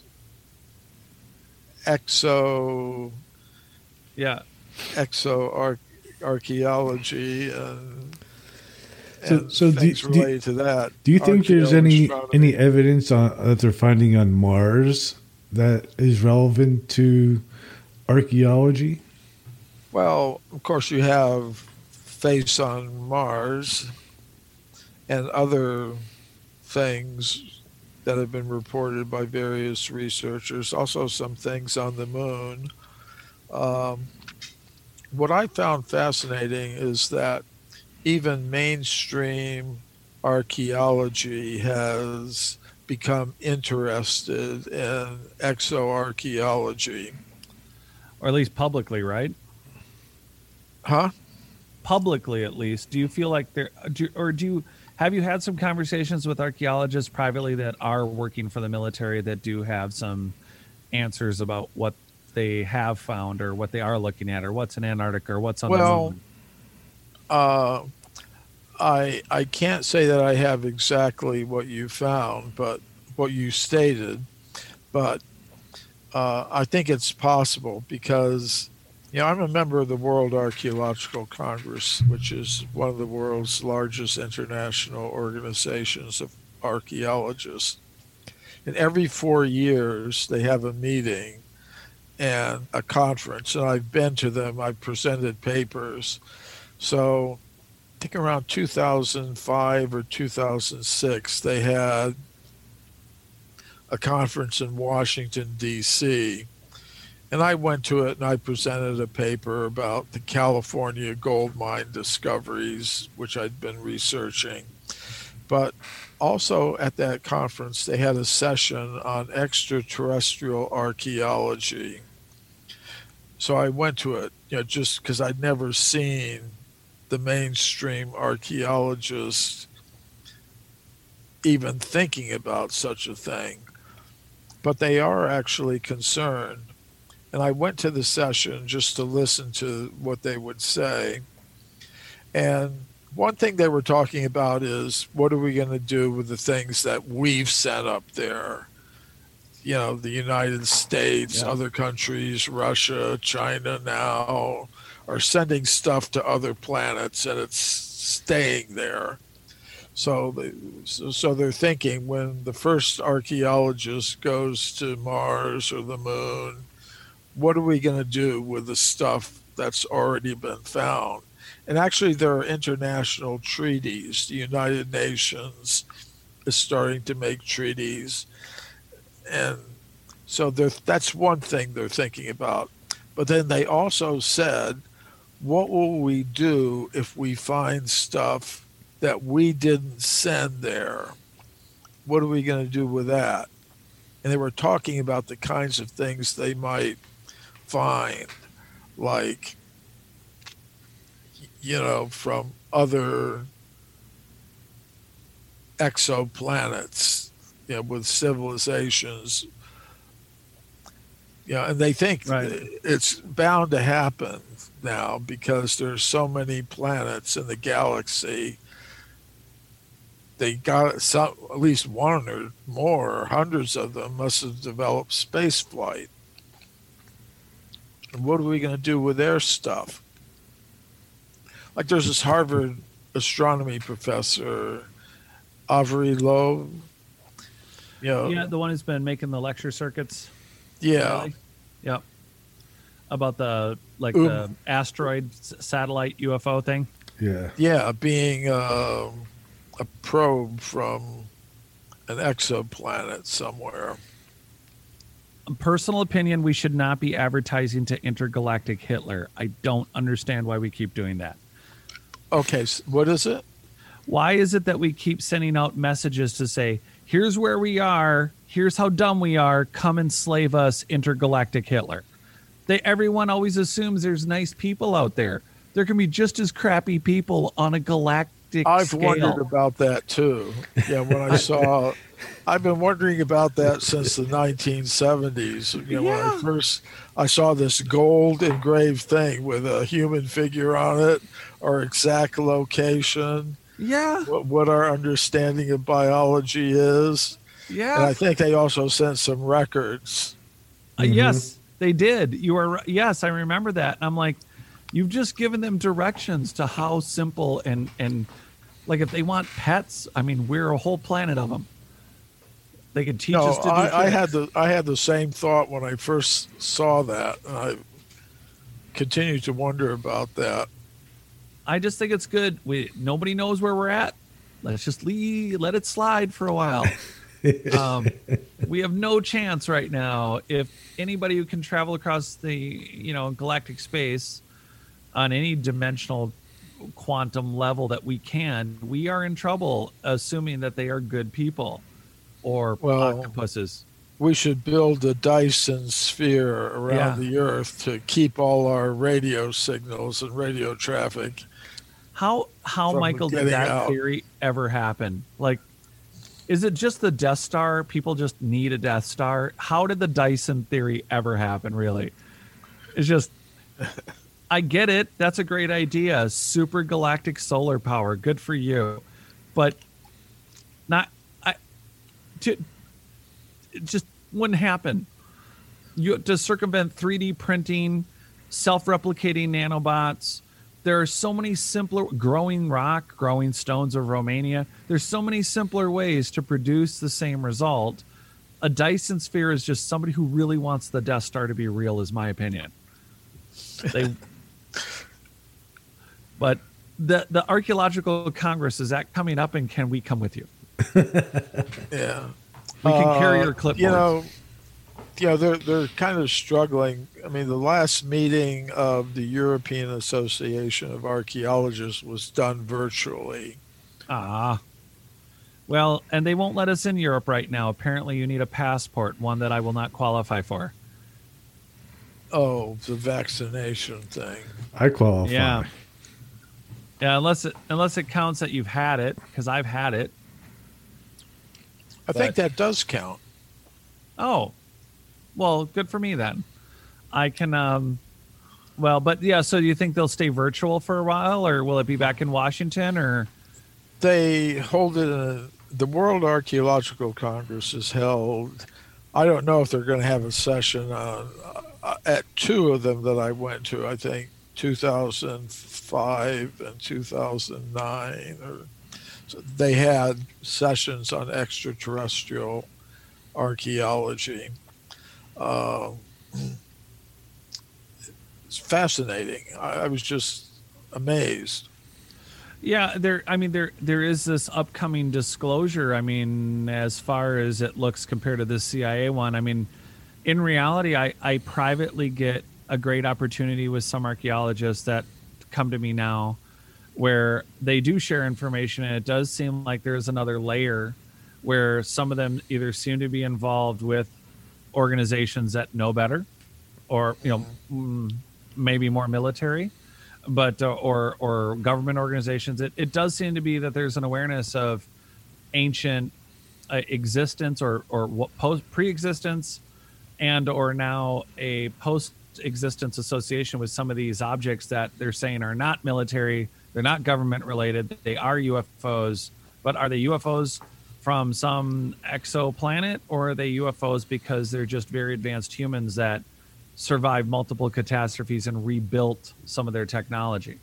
Yeah, that's interesting. Like, are you talking specifically about the report that was commanded by congressional people Yeah, the one that's I think how far out are we, Gary, from that disclosure? A couple weeks?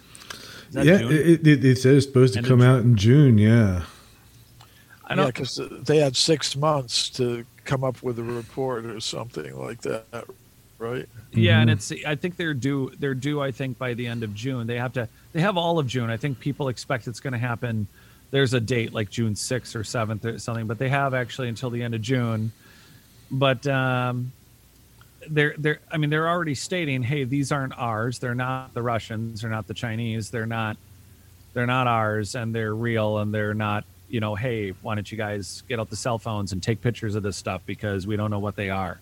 And I don't see how we can keep looking at these ruins that we have and the Vedic and other literatures and folklores that are showing a very ancient antiquity to advanced humanity on this planet, ignore it, and then not even plug in. I mean, we could go all day on us being vibrational energy beings with a body that I like Dr. Gerber's vibrational medicine book on when he says that the best quote he had on what we are as matter is that we are frozen light.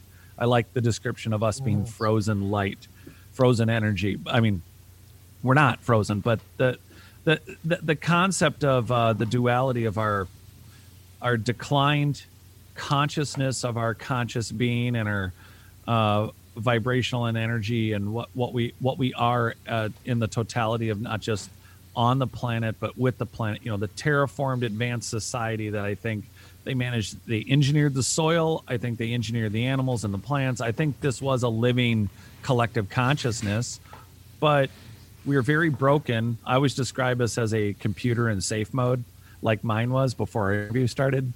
And now what do we do with a military that, hey, we want your help? There's why release a Tic Tac video 14 years?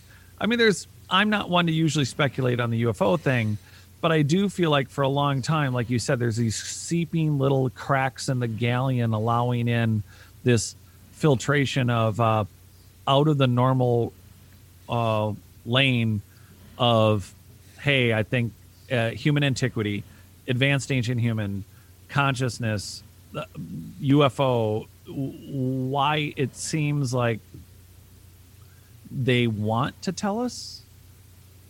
Or is it that they need to tell us at this point? Well, I don't know. I mean, without being in touch with the people who are actually making the decisions, Right. I can't really speak to why, but you do notice a little tiny bit of a change. Yeah. I mean, the Navy coming out with those videos, Yeah. and just admitting, okay, this thing is like, what do they call them now? Unidentified aerial phenomena, UAPs. I guess UFO is. Sometimes that's what people do. They accept it, but they call it something else. Yeah. Like we knew all the time. Right. Yeah. Maybe it's possible that what we've been doing all these years is having some effect on somebody somewhere. Yeah, we always assume, and I never talk about this because it's such a rabbit hole, but well, it's like sending out the space probe with all the information on it. Well, right. I mean, we're assuming that a species. We don't want to do that. No, and at the same time, we're assuming that a species has similar or a technology we would recognize, in that they would not actually be traveling here as a consciousness or in a consciousness object, or that they're expanding their consciousness is riding or being propelled by an inanimate object. We assume that they would be traveling in a vehicle we might not understand, but we would understand it has shape, it has velocity, it moves, in at least aerial space as we understand it, or underground or underwater. It swims, it floats, it sinks. But we're not contemplating the fact that a higher technology society could easily just maybe energetically scan us, or do it within a proximity of a whole galactic region, let alone have to fly here for it. And that's a possibility. But a society that's been here, who has been testing nuclear devices and or terrifying scalar weapons because they understand vibrations and energies. I mean, a human global society that fell out with itself and had highly specialized individuals. Because personally, that's what I think explains, in my mind's eye, in reference to a more advanced ancient human antiquity mixed with the scale that we were once advanced. Doesn't it seem like the diversities in our ethnic world is really due to specializations for skills? Not because one's better than the other, but because people could just, at one point, I think if you were in full control and fully conscious of the human body, I think whether you wanted to be a giant, a little person, fit yourself for a climate, I'm wondering if more on a conscious level, like the studies that have been done on human healers, if we were at a point where we could literally will ourselves to be in a body that was more consciously designed for our tasks. And I'm wondering if at some point there's a final disaster that eliminates that ability way before our 5000 BC mark, where the ability to transmute or change or consciously affect that, everyone's frozen in the specialized, what now looks like different civilizations, is really just the hard stop point that technology ceased.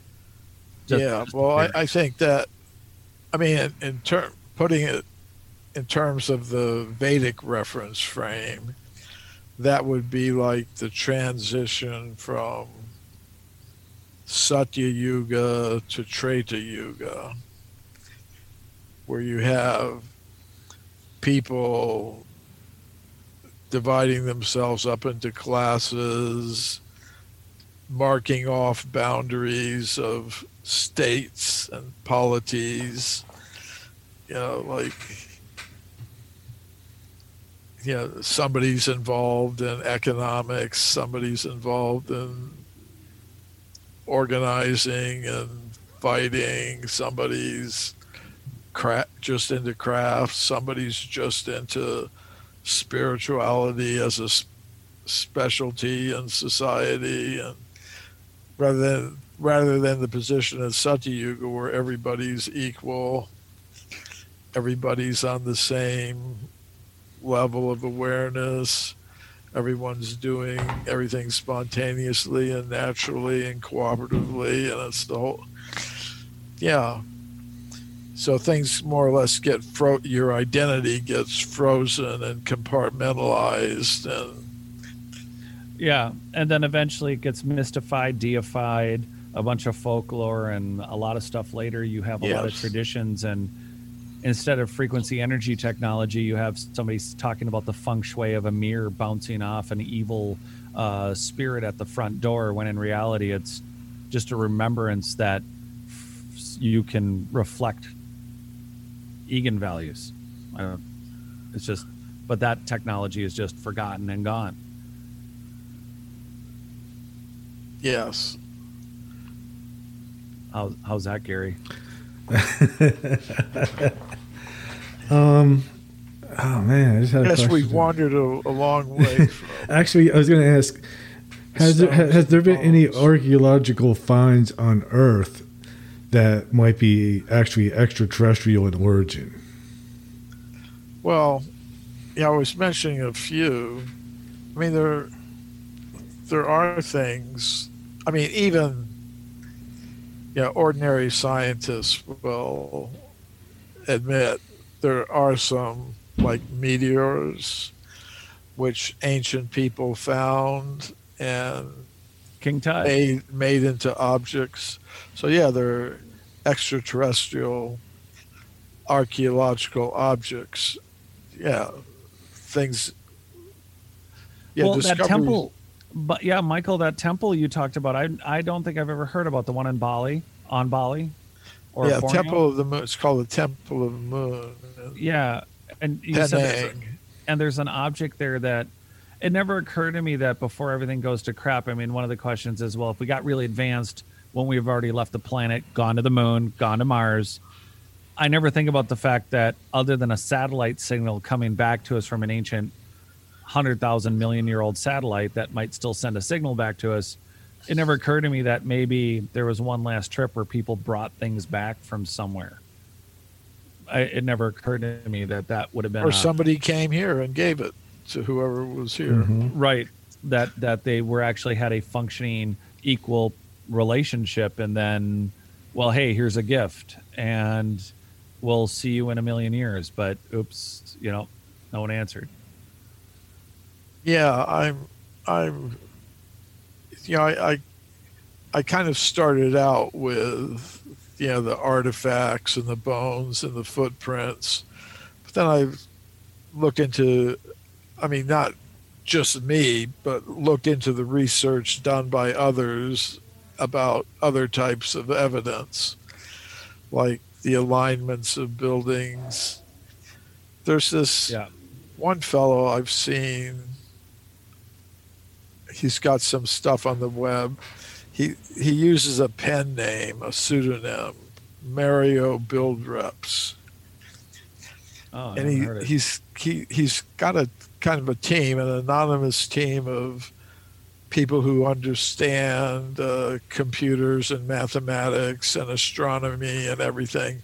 And what he's done is he's analyzed thousands of ancient structures all over the world in terms of their alignment, because normally these types of things are arranged according to the cardinal directions, north, south, east, west. And many of the structures, ancient structures, point to the current North Pole, geographical North Pole. But many are pointed in a slightly different direction. They're from true north to the geographic North Pole. They're off by a few degrees, groups of them off to the same amount. Yep. And then there'll be another group that'll be even a little further off from the true north. And what he's proposed is that the geographic North Pole, the actual axis of rotation of the Earth, has been shifted a few times because of crustal displacement. And the current North Pole has been there he says, for about 30,000 years. And then the previous one was about 100,000 years back. And the previous one to that, 300,000. And the one before that, 400,000. So there's a group of structures like the Giza pyramid. It's arranged to the current true north. So it's got to be 30,000 years or less. And then there's a whole group of structures like Teotihuacan in Mexico and many others that are offset a bit from that. They point to the previous geographic North Pole, which means they would be about 100,000 or more years old. Not necessarily the current structure, but the original structure that was built on that place and maybe rebuilt again and again and again would have been at 100,000. And then there's a whole group that are about 200,000. And then another whole group, he goes back 400,000 years. I thought that's kind of interesting. Yes, where's that 400,000-year-old group? Where is that group? One of them would be Chichen Itza. Yeah, to go figure. Yep. You know, not everything at Chichen Itza, but the main Right. structure. You know, with the serpent stairways. There's been so many rebuilds, repairs, and maintenance and changes dynastically. Yeah. It's Yeah, not the current structure, but the no. original one that existed at that place was oriented like that. Well, that would easily hit our Sumerian kings list, and it certainly helps with the Egyptians' original kings list going to 36,000 years, and then Yeah. and then how does that fit with the Vedic literature? Well, the Vedic literature, you know, like the number 432,000 comes up.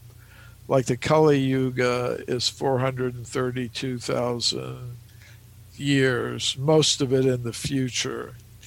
The previous age, the Dwapara Yuga, is twice that, 864,000. The Treta Yuga is 3 times 432,000. The Satya Yuga is 4 times 432,000. So the whole cycle is 10 times 432,000. You know, but I think you know, there are people who tend to follow Zechariah Sitchin in the Sumerian text, and I think he puts it at about 400,000 years. Yeah, I'm not a huge fan of Zechariah personally, but Yeah, well, I'm not either, but I try to Right. appreciate everyone, you know, I do who's too. making an attempt. But I mean, personally, I think it goes much further back in time than that. yeah, no, But, totally agree with you. But I mean- I just thought, well, this is an interesting way of looking at things. I guess it depends if you accept the idea of crustal shifting and shifting of the rotational axis of the Earth. Yeah, I've heard the theory of hydrostatic plate shifting because of the water, that there was so much leakage from the ocean that ultimately there was a quick rise of some plates and a quick lowering of others, which explains the Eye of Africa, the Recot structure being where it is, and Lake Titicaca being where it is, and our city off the coast of Cuba Yeah. being 2,300 feet deep, that it was hydrostatic plate shifting. And then I recently got the theory that, not mine, but I was there was this, well, all that water that was sitting on this plate, you know, dumped into this area, and it was a weight shift, that there was so much ice over here that one side lifted, and after some cataclysmic event, the water over here, so this side got lighter, and then all the water went this way over onto this tectonic plate, and well, that caused that to go down and this one to go up. That was the other one, that it had nothing to do with water seeping under the plate system, but it had to do with Younger Dryas and that massive super event that caused that shifting. But either way, I mean, it's all theoretical. We still have to account for the building orientations, pyramids in Mexico that, I mean, we talked about it already, that but under a lava flow, 15 miles wide, 38 feet of dirt, and a lava flow that's on top of the dirt from an already abandoned pyramid that National Geographic reports on, which, by the way, I have that 1922 National Geographic. But you can't stop. You can't keep filtering, like you always say. You can't stop putting facts on the table that fit your theories. You should just put all the facts on the table and let them speak. And it doesn't add up to the human antiquity or history that we have when you have 400,000 years of buildings, and the older they get, they look polygonal. They're incredibly well built, and they're built in ways that we don't know how to make those measurements or build those constructions. And again, I keep shouting engineered soil at everybody because I don't think they were just doing terra preta or Chernozem's. I think that they were sifting for seismic metastructures. I think those stone spheres, I think that work was all being done to manage earthquakes, disasters, and also general energy and communication. I think there was piezoelectric properties, not just for.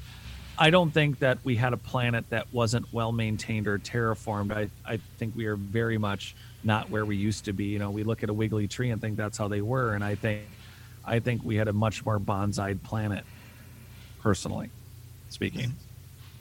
But your next book is coming out when?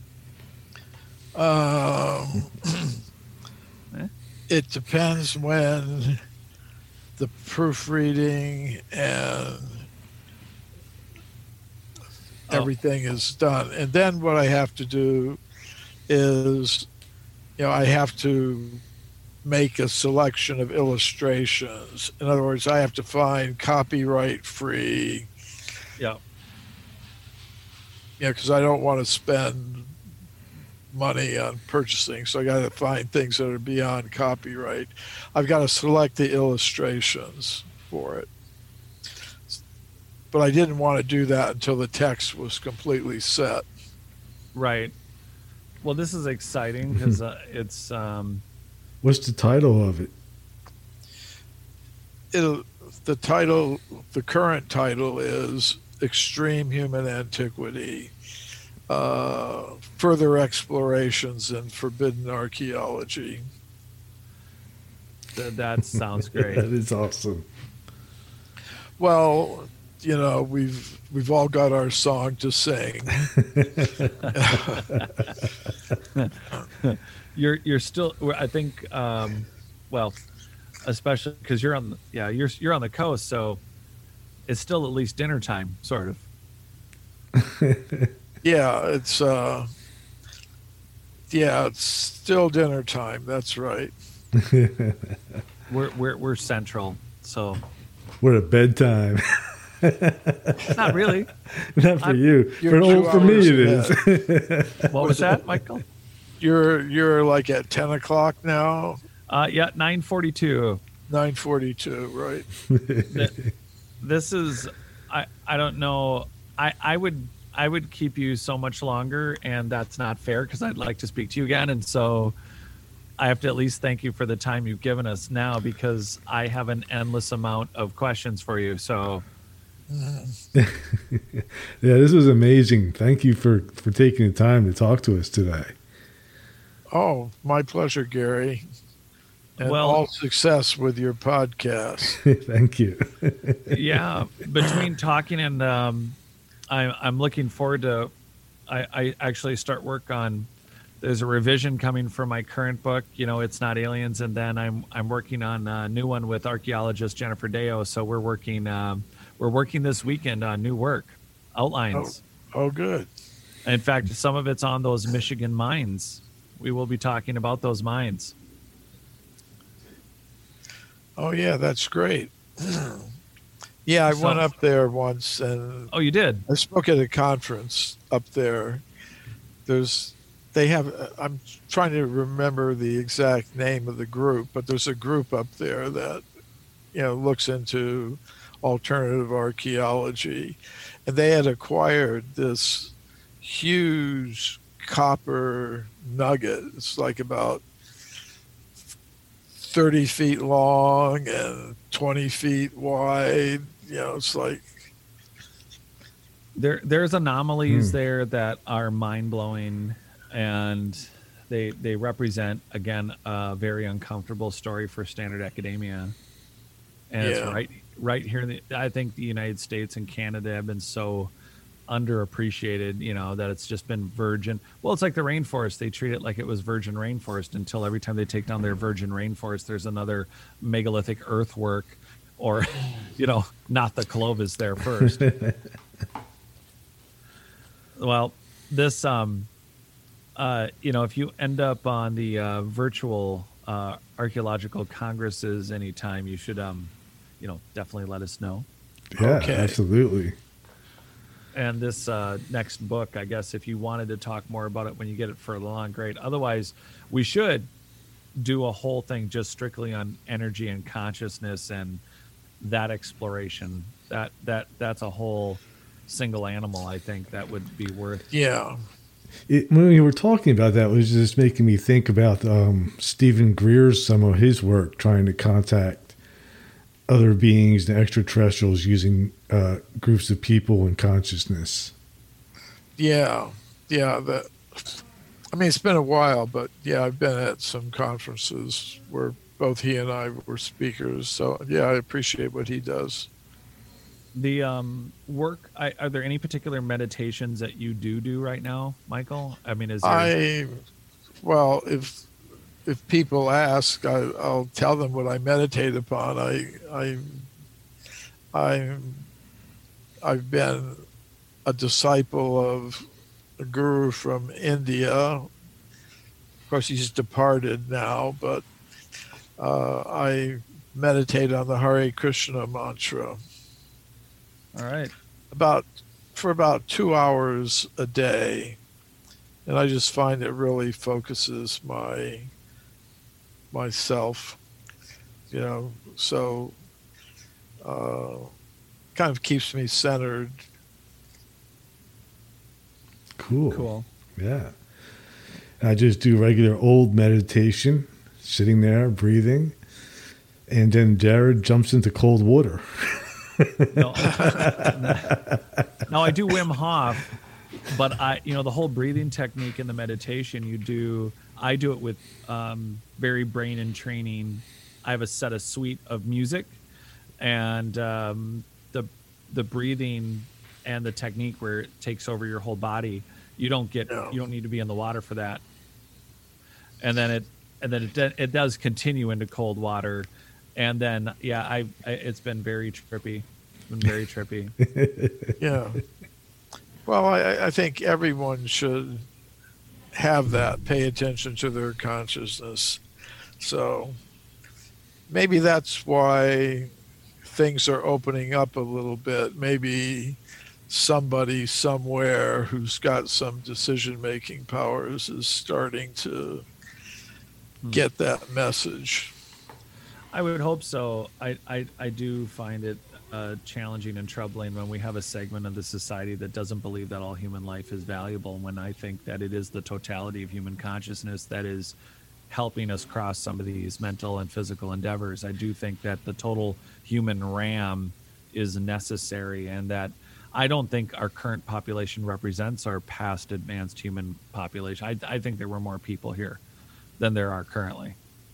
And I think that their energetic contribution to the whole global system was profound. And I think we're scratching the surface at that consciousness at 8 billion. Well, I totally agree. That's the whole point of my podcast, is hopefully to get people to recognize their consciousness. Yeah. I think that's why I'm participating. That's awesome. Michael, I really appreciate being able to talk to you again. Yeah. Thank you. And I love talking to you for the first time. It was a pleasure having you. Thank you.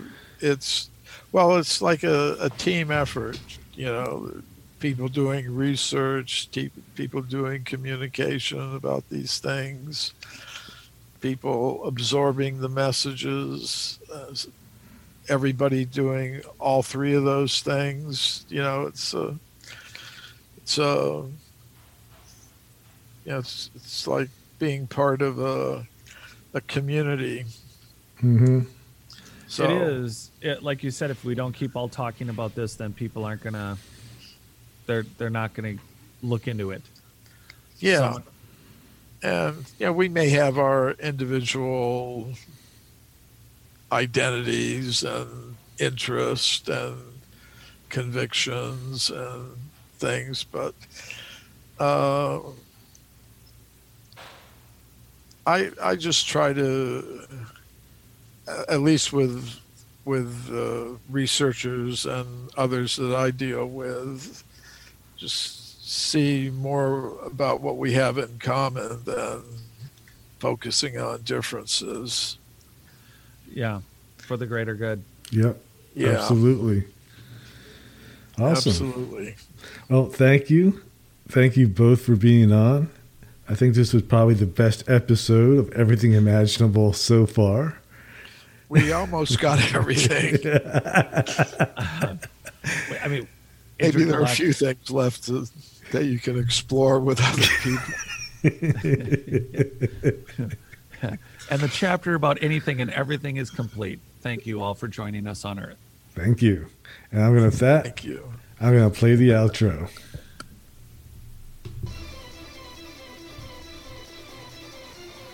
Thank you for listening to Everything Imaginable on KGRA Radio.